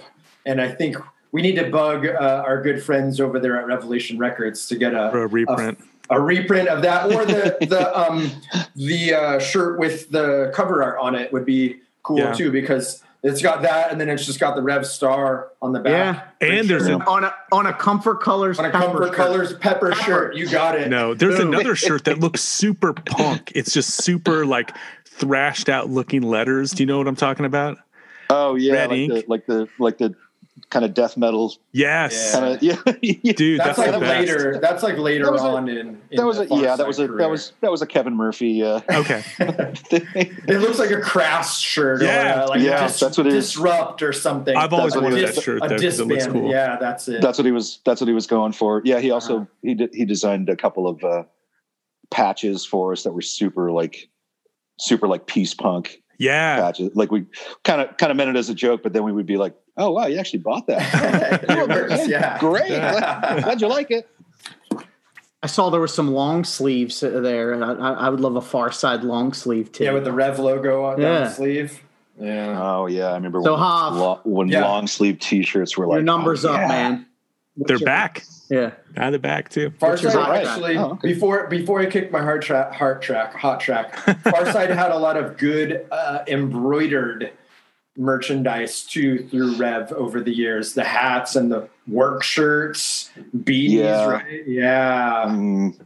We've been bugging the guys over at Rev. We really have, and Farside's one of the ones too. Farside into another. We're like, come on, you guys need to get on it. The people have spoken. Greg, since I know it's eating away at you, my hot track is actually Search for Ourselves. I love this song. I like musically, lyrically, it's a very positive song. You know, I too want to love all mankind, but I struggle with it sometimes. And it's got like a cool intro, you know, with the drums and like the hi-hats, and it's kind of got like a bounce to it, and it's like just under 2 minutes long, so it doesn't really have like is it really that short? It's like 154. Yeah. Well, that was one of the original 5 songs, so I guess Rob was still kind of learning how to write that kind of music. But wow, that's funny. I didn't know it was that's a great choice. Well, thank you. I pulled a video for that, and the response to that song looks like a Youth of Today show. It's people going berserk when you play that song. Like an older show. Yeah, it was from 92 probably. Wow. I'll have to no guitar. It was just you with the mic. So it was cool to see that. Yeah. Like when I have to say that like this, as far as the proper albums go, this is one of the ones I don't want to say least. I've owned the album for years, but I feel like I would usually just reach for Rigged or Monroe Doctrine. But this is a great record. Like I feel like I sort of slept on it. Like I bought it because, it's Far Side and I knew it was good, all those years back. But for a debut album too, it's awesome. Like this will be one that I will go back to a lot more than I did maybe before, starting to do the pod and researching stuff. Whereas like, because usually it would just be like, all right, I'm putting on Rigged. But now it's like, I think this is my go-to. I was gonna say Javier, this is his favorite. Yeah, huge. Wow, huge fan. That's awesome. This is my favorite Far Side record for sure. I'm stoked to hear that. And I remember like getting Rigged in real time when it came out. So I was already a fan. Going to Vinyl Solution the week that it came out to pick it up on CD the Digipack. Cover. So I was already a Far Side fan, And so this is what had cemented it for me, is Rochambeau, and it's got a place in my heart. Right Jeff. on. I'm glad you enjoy it. Jeff, can we ask you what your favorite Far Side record is? For me, it's a toss up between Rigged and Monroe Doctrine, I think. I mean, I love Rochambeau, but I feel like the band really found their jam with Rigged, and I was kind of involved a lot with Monroe Doctrine, which I hope to join in on the conversation when we talk about that one. Yeah, but yeah. Oh, you're invited. For sure. Rigged is like the Far Side record for me. It's the ultimate windows down like album for me. Driving down PCH in June. Well, see, for us here on the East Coast, it's more like May. Like we can't really open the windows just yet, but yeah, like to me, it's like I'll play like that and like Seaweed and Game Face and all that kind of stuff. Yeah. It's perfect for that weather that we have around the corner here. We had it this last week, but it's coming. Mm-hmm. It's like in the 60s here. I live in Westminster now, and it's in the 60s. It's been close to 60 gray. here. Yeah. I think, isn't it? Yeah, I think so. I think it's been a little cold at night. It gets down to like 55 or something. Oh my God! How do you? Oh no! How do you manage? I know. So obviously this is off, but like, so was it a big adjustment moving from the West Coast to PA? Definitely. Yes and no. My now wife and I were in a long distance relationship for about a year and a half before I moved here. We both work at home, so we just took turns that first year and a half, just staying with each other for anywhere from 3 to 6 weeks at a time. So I had spent a lot of time in Scranton over the course of when I was still in LA. And so when I decided to move out here, it's not like I had never been here or spent time here before. But yeah, adjusting to things like snow. I was going to say snow and and my goal every year is to not shovel the driveway and just kind of wait for it to melt away. Usually I'm able to get away with it. Where we live, there's a lot of trees, so there's a lot of leaf raking, which is not really a California thing. No. Things like that. But of course there's an adjustment, and it's a very different place to live than in SoCal. But no, I absolutely love it here, though. Like, my wife's originally from LA too, and so for us, it's awesome, like getting the 4 seasons, because we didn't get that growing up, and the winters out here are actually pretty mild. Like we'll get a good amount of snow, but it's not like being in Wisconsin or Minnesota or anything where it's like 20 below. So same here. Like we get like I'm probably, I don't know how far is Philly from Scranton? I don't even know. It's like about 2 hours, maybe a little more. So same thing. Like this year we had a little more snow than I'd like, but it was just like annoying snow, Mm-hmm. Javier lives like the life. I don't know how he's ever. I don't know how he's ever in a bad mood. True. So, Papa, you said you're working from home. You're doing voiceover work, right? Right. Yeah. And what's your favorite one that you've done as far as voiceover work goes? Video games are always my favorite thing to do, because it's a lot of yelling and screaming. Oh, nice. So, yeah, and I know that I just kind of naturally have a deeper voice. So I typically get cast to play like military guys or like some sort of warrior with a big sword, or the villain or something like that. So it's fun to be able to tap into those kind of characters. Do you do any for Fortnite? I did not work on Fortnite. That's all my kids play. Yeah. Yeah, a lot of the. I mean, I'm not a gamer. A lot of the video games that I did are stuff that is pretty obscure, or also a lot of the work I did was doing English versions of video games that were developed in other countries. Okay. Oh, interesting. So it's like, like stuff that you would never hear about unless you were, in Russia or Japan or Korea or something like that. Okay. But the biggest titles I worked on that people normally have heard of was I did some voices for World of Warcraft. Okay. I did a couple of voices for Fallout 4, and I also was in Skyrim. Nice. Okay. Nice. And are there Farside? Have you worked with people that are Farside fans that reach out to you? No. Okay. No, I shouldn't say that. No, that's not true. There were a few projects.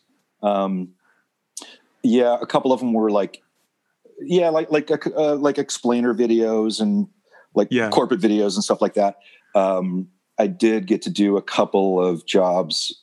It was a number of years ago for a guy who was working for Simon & Schuster, the book publishing company. Mm-hmm. I got to do a couple of children's books, which was a hell of a lot of fun. That sounds cool. Yeah, so a few times. I can just picture someone taking you aside, after the project's done and saying, "Hey, just so you know, I love Rochambeau." Yeah, that's never happened. I get it. I do use Popeye as my professional name for voiceovers, just because I when I got into voiceovers, I did think, and I was like, oh, you never know, maybe someone will recognize your name and it'll help you get hired. And I think it's happened maybe 4 times over the last 15 years. But Michael Vogelsang doesn't exactly roll off the tongue. So I was like, I'm just gonna go with Popeye. Yeah. Popeye. And so I do get asked, like, so what's that about? Like, well, just kind of give him the 15-second version of the story. Actually, the long version of the story is only about 15 seconds. Hit us with the 15-second story. I don't know it. Just when I was, it was an antimatter, right? Wasn't it? Did Norm ask that in the antimatter? I forget. Oh, I could not tell you. Out of print, bro. Yeah, I'm just saying. Let the man tell the story. Let him tell his elevator pitch about his name. It's just when I was a kid, like when I was in junior high school, I always liked doing impressions and Popeye the Sailor was the popular one that I used to do on the playground. It seemed like at that time we would move every few years, and so I'd have to start at a new school, and I was really shy and didn't know how to make friends. So I would just start doing impressions to kind of break the ice, and then people started calling me the Popeye guy. Yeah, and then I started getting into hardcore, and then everybody's got a nickname in the hardcore scene. That's true. So when the first Farside record came out, I wasn't even asked about it. They just listed me as Popeye, and I was like, oh, okay, well, I guess that's me now. Yeah. So. And makes it way more easily identifiable. If someone in the hardcore scene says Popeye, they know. Whereas if they say Michael, they might be like, Michael Judge. How do you work Mike or Michael into? It would probably be Michael Farside, but I think Popeye rolls off the tongue a lot nicer. It does, and then a little bit, yeah. Mike, I don't think works. Mike, not bad, dude. Far Mike. Do you remember that E from For the Record used to call you Mike Guy? Mike Guy, yeah. Mike Guy. And then Jeff, you do the design work for you've done the Blu-rays and stuff, right? I remember you shared a picture of you did the Harry Potter. Didn't you design the Harry Potter? Yeah, that's my day job. I do tons of work for graphic design work for movies and mostly packaging and stuff. But yeah, Harry Potter and Lord of the Rings have been my big. Oh, you did Lord of the Rings too? Yeah. There's a bunch of new packaging that just has come out that I worked on all last year. Nice. Yeah. Are you a Harry Potter fan, Jeff? Actually, yes. My daughter, like, this is still like 4 or 5 years ago, or maybe more. She started getting really into it, and I wasn't. Like my wife and she would read the books together, and they were really into it. And then right around the same time that we took her we went to Florida to the Harry Potter world for her 11th birthday. We did the full on Harry Potter thing.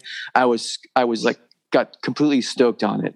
And then I remember it was like just after we got back from that vacation, Warner Brothers came to us and said, we want you to redesign the Harry Potter franchise. And wow. I was like, I'm in. And so I've been sort of like all over that for the past at least 4 or 5 years now. That's fucking awesome, man. Yeah, our family are huge Harry Potter fans. We flew up to San Francisco years ago to see the play. And, cool. Honestly, Goblet of Fire is probably one of my most watched movies of all time. For some reason, I just throw that movie on. If I don't know what to watch, throw on Goblet of Fire. Wow. Yeah, I'm right. Well, this year is the 20th anniversary of the first movie.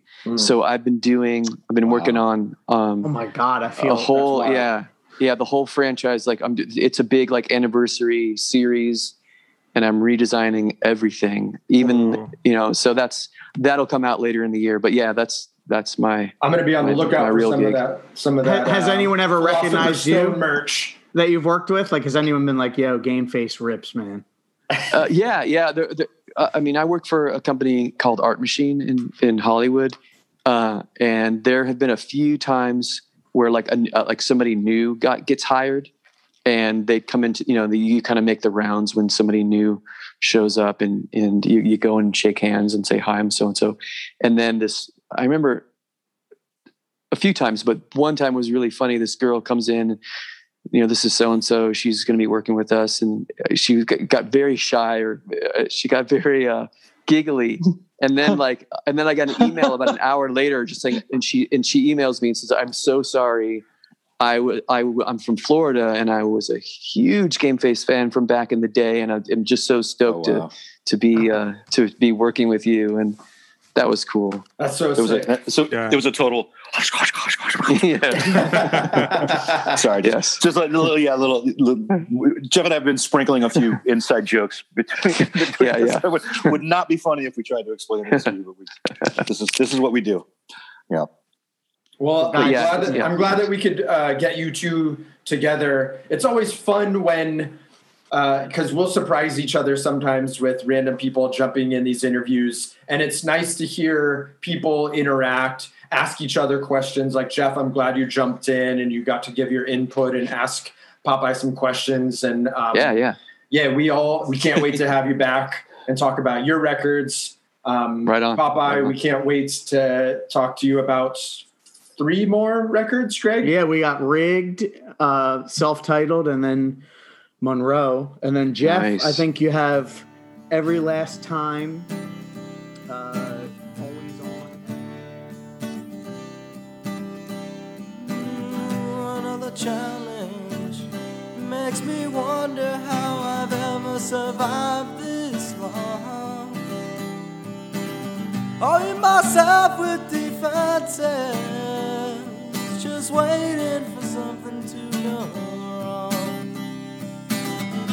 Everything in my head, my goals in front of me. Can I trust my motivation? Can I trust myself? Here's everything in my head. Yes, it's time to rise above my pride. So many questions. Yo, this was really hard for us to pick a hot track for. We talked a lot amongst ourselves, right, about what the hot tracks were going to be. And it was hard for me to narrow it down just to one because there's so many good. I think my second pick for a hot track would have been Constant Reminder. I like that song a lot. That was on my short list too. There, honestly, now, because your hot track was great. Worlds, like it's tough. Yeah, I mean, I didn't want to be I didn't want to be a contrarian or a think. You're not, because it's a great track. But I knew that someone was going to pick Worlds, because that's just like it's such a crazy way to start the album. Like, it's just super driving. That beat, that kind of like 1-1 beat where it's like, it's just kind of the snare and the cymbal at the same time. I'm not a huge fan of that beat in general, especially it gets used a lot in hardcore and in, some like hardcore adjacent stuff. But I can't imagine this album starting any other way. Have you guys also, I don't know that you have, but there is a guitar lick on this album that sounds strikingly similar to an Earth Crisis song called All Out War. Have you ever noticed that? No, I definitely didn't. What song? Yeah. You know this? This is common knowledge? Was it on purpose? No, but I'm saying that's a comparison that you've heard before in the past. No, I thought that when I was listening to it this week. Yeah, you heard it, right? Absolutely. Yes. This constant reminder. Yo. It's like this, like note for note. Yeah. It's out exactly the same. Really? Yes. This is why I should probably take actual notes instead of remembering. So I think that's the song. I don't play guitar. I did take lessons at some point. I had an acoustic guitar, and I made up what I thought was a song. And then when we were doing the research for this episode, I realized that was actually the song Constant Reminder by Farside, and I did not write that song. That is Earth Crisis right there, Jason. That's so funny. You hear Earth Crisis, I hear this song that I thought I wrote, which was my only, only song that I could play on guitar. Jason heard a Count Me Out take. Yeah. But I definitely heard that. No, but what I'm interested in is, Hav, tell us about living in California and Farside. I bet that your experience with them is different than ours on the East Coast, maybe. What age did you hear them? And was it a band that people said, you should check out Rochambeau? I have no idea how I encountered Farside. Okay. I imagine just from going to the record store, So I started going to hardcore shows in 1992. Okay. And summer of 93 was like, it was like an explosion for me. That was when Function, Black Spot, Neck Deep, you would see every weekend. Undertow, Spark Marker came down. Outspoken is like the fucking biggest. I thought they were the biggest band. There's this local club called 8.5. It's the club where the Inside Out reunion was. And, it's the first big stage that I had ever seen. Like, if you were to walk in this place now, you'd be like, oh, yeah, this holds what? Like, maybe 300 people? But at the time, when you're like 16, 17 years old, it's fucking huge, I don't think that I saw Farside maybe until, 93, 94. So it was already Kevin Murphy in the band. I didn't see them with Rob Hayworth. Oh, that was going to be my question. I don't know how it came into my life, but by 94, when Rigged came out, that's my junior year of high school. I had, access to a car. I could drive around Orange County.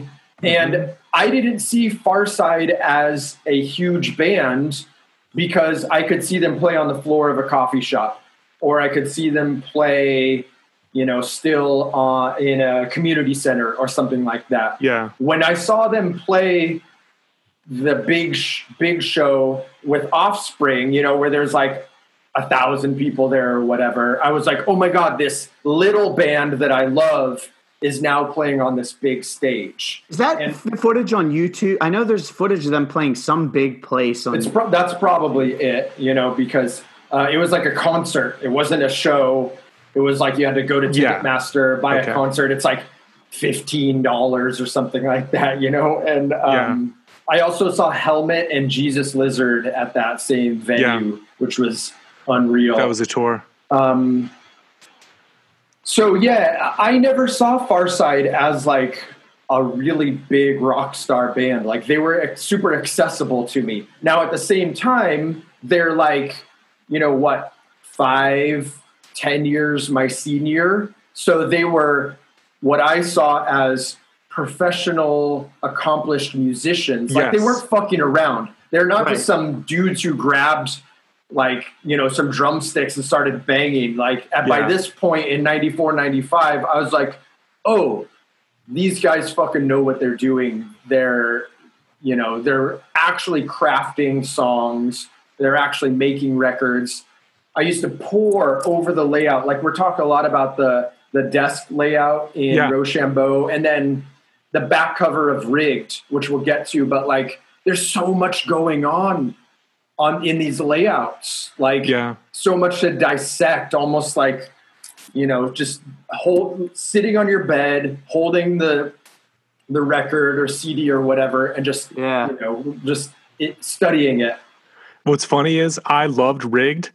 I never really clicked and loved this album. Yeah, we had to fucking convince you. I'm putting you on the spot right now. Yeah, you can put me on the spot, but I got a funny story though, because I liked the artwork for this record so much for Rochambeau that I had a poster of it in my room when I went to college, when I was at VCU. But it's because I loved Rigged. I thought, I love Rigged, but so I'll put up this Rochambeau poster. So a bit about a Jeff. Yeah, so a bit about a Jeff, but this record never really clicked with me. I had a lot of people when I said I loved Rigged that would say you should check out Rochambeau because I love it, and I just never really listened to it because it was just.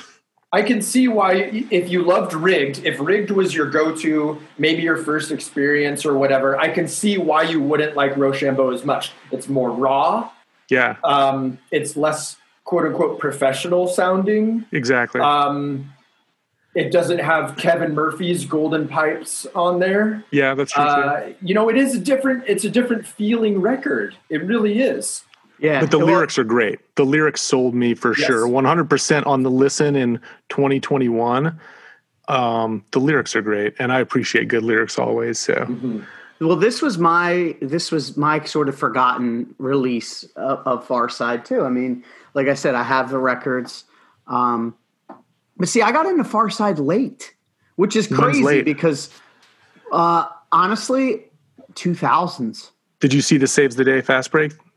Saw them. So I was at that show, and now I'm like kicking myself because I didn't know Far Side. I was there, but I don't remember anything. Maybe that was the only time I saw them. Yeah, and I'm not thrilled about that because I would love to see them, but I was so excited to see Saves the Day. Because remember, this was when they did that tour with Saves the Day. It was before Saves the Day was like, it was right before Through Being Cool came out. Was it before? It was 100%. Or right when it came out. Okay. So the tour was, the one I saw was summer 99 at the Kill Time in West Philly. And it was because it was right before I went away to school. I went to Drexel for a year. And it was Nerve Agents, Fast Break, Far Side, Saves the Day. And I just don't remember Far Side at all.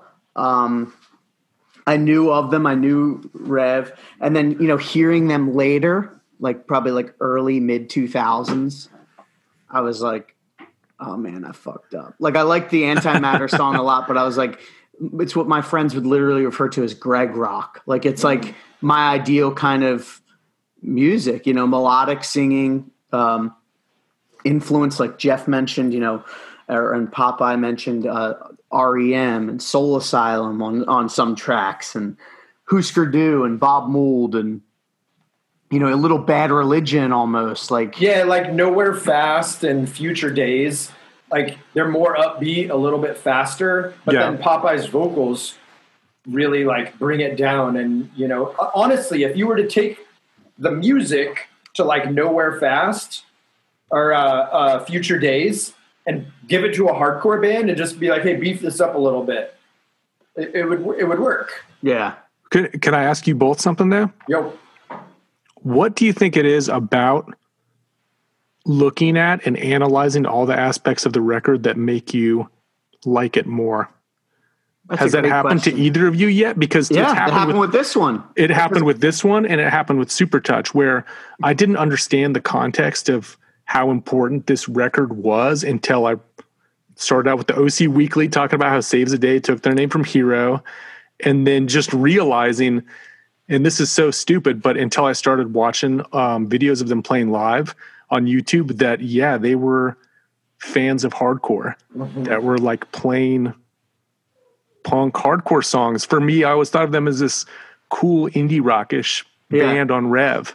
Meanwhile, they were just hardcore guys playing what they probably listened to in their van. Exactly. You know? Like, so for me, I just think when you actually sit and you listen to something or you watch a film and you have to watch it with like a critical ear instead of just immediately being like, you know, we live in a time now where everything's so instant, where people can hear a song and they hear 30 seconds and they be like, this sucks. Yeah.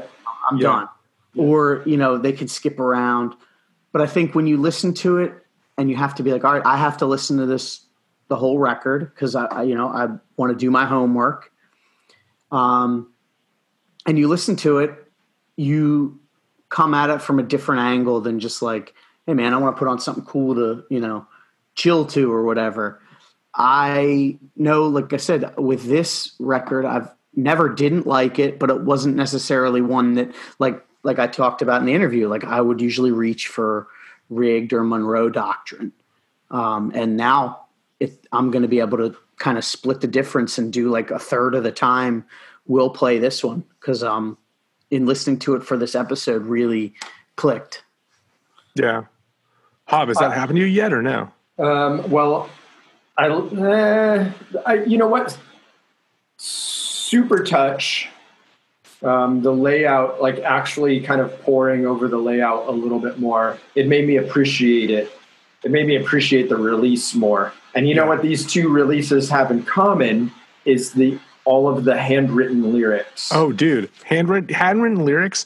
I've designed layouts for Strike Anywhere's records, and I always ask Thomas to do handwritten lyrics, because for some reason when the person takes the time to handwrite the lyrics, and it wasn't Popeye, but it's still, there's something organic, and there's something that you can feel when you see someone's handwriting that took the time to write lyrics. To take that a step further, Disembodied has a record called Heretic. Okay. And the lyric sheet is not just his handwritten lyrics, but him making notes in the studio, like underlining stuff and being like, whisper this, scream this, double this. And like, you know, there's little scribbles and stuff all over it. So it takes it even a step beyond the just writing them out.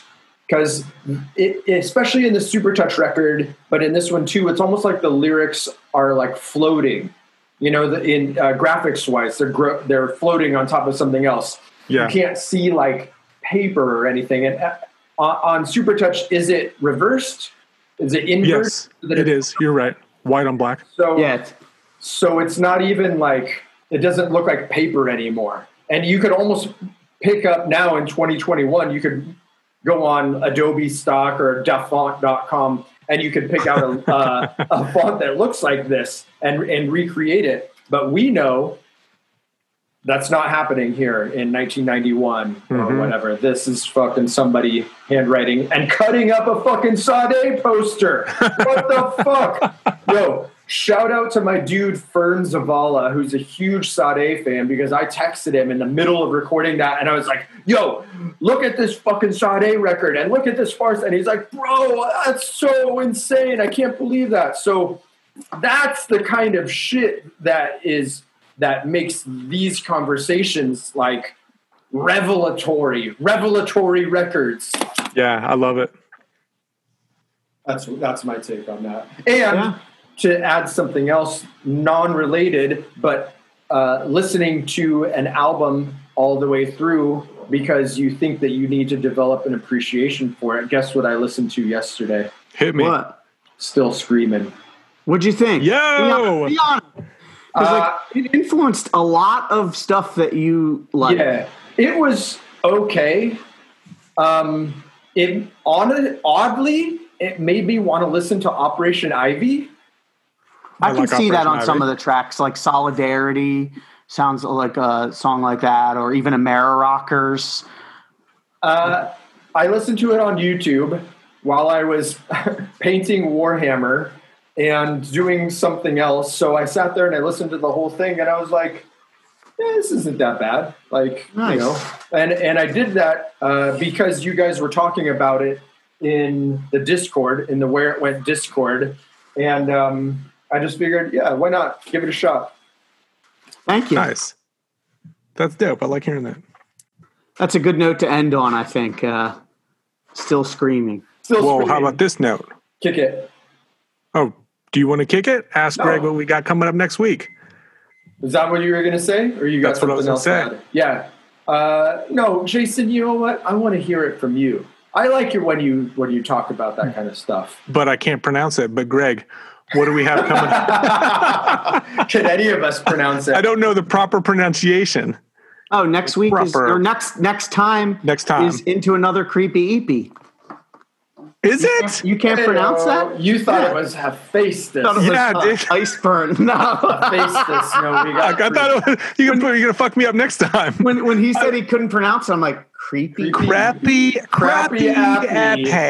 Yeah. No, Oh, yeah. Iceburn hiatus is gonna be 2 from now. Next Yes. time we'll be Into Another Creepy EP. As Javier said in the self-titled, we recorded that conversation. It was the second part of the one we had with for the self-titled. So Yeah, it's actually, still Drew. some shinfo. We didn't even delineate. We just kept talking. Kept and it then- rolling. And Greg texted me and he's like, "Are we in Creepy EP now?" Yeah. So, So- it's literally just a continuation of the conversation. So it'll be It Peter. flows seamless. Yeah, boom. Yo. Peter, Richie, and Drew, and then Jordan too. So look out for that. And and then we'll for our $20 patrons, we this week we will be sending an email to you about doing the quarterly Zoom, where we can get your ideas and feedback and suggestions and all that jazz. So that will be going out this week, and it will be for sometime the end of this month. And it's either going to be you can make it or you can't. So let's kick it. That's it. That's all I got. That's all we got. Thanks for tuning in, and we will see you next time. Later. Peace. What's up, everybody? This is Javier from the Where It Went podcast. Just wanted to give a special bit of bow to our top tier patrons: Billy Tennell, Bram Hubble, Brandon Gavell, Brian Skiffington, Brooklyn, Cesar Falcon, Chad Keplinger, David Palmer, Dirk Focused, G. Jason Head, Greg Jackson, John Cowell, Dollar Slice Bootlegs, Quiet Keith, Logan Weasel, Nate of Head to Wall fame, O'Neil the Horsefucker, Siren Records, Rob Moran, and Tim Shear. If you'd like to help us out, please go to www.whereitwentpodcast.com and you can find more information. Bit of bow.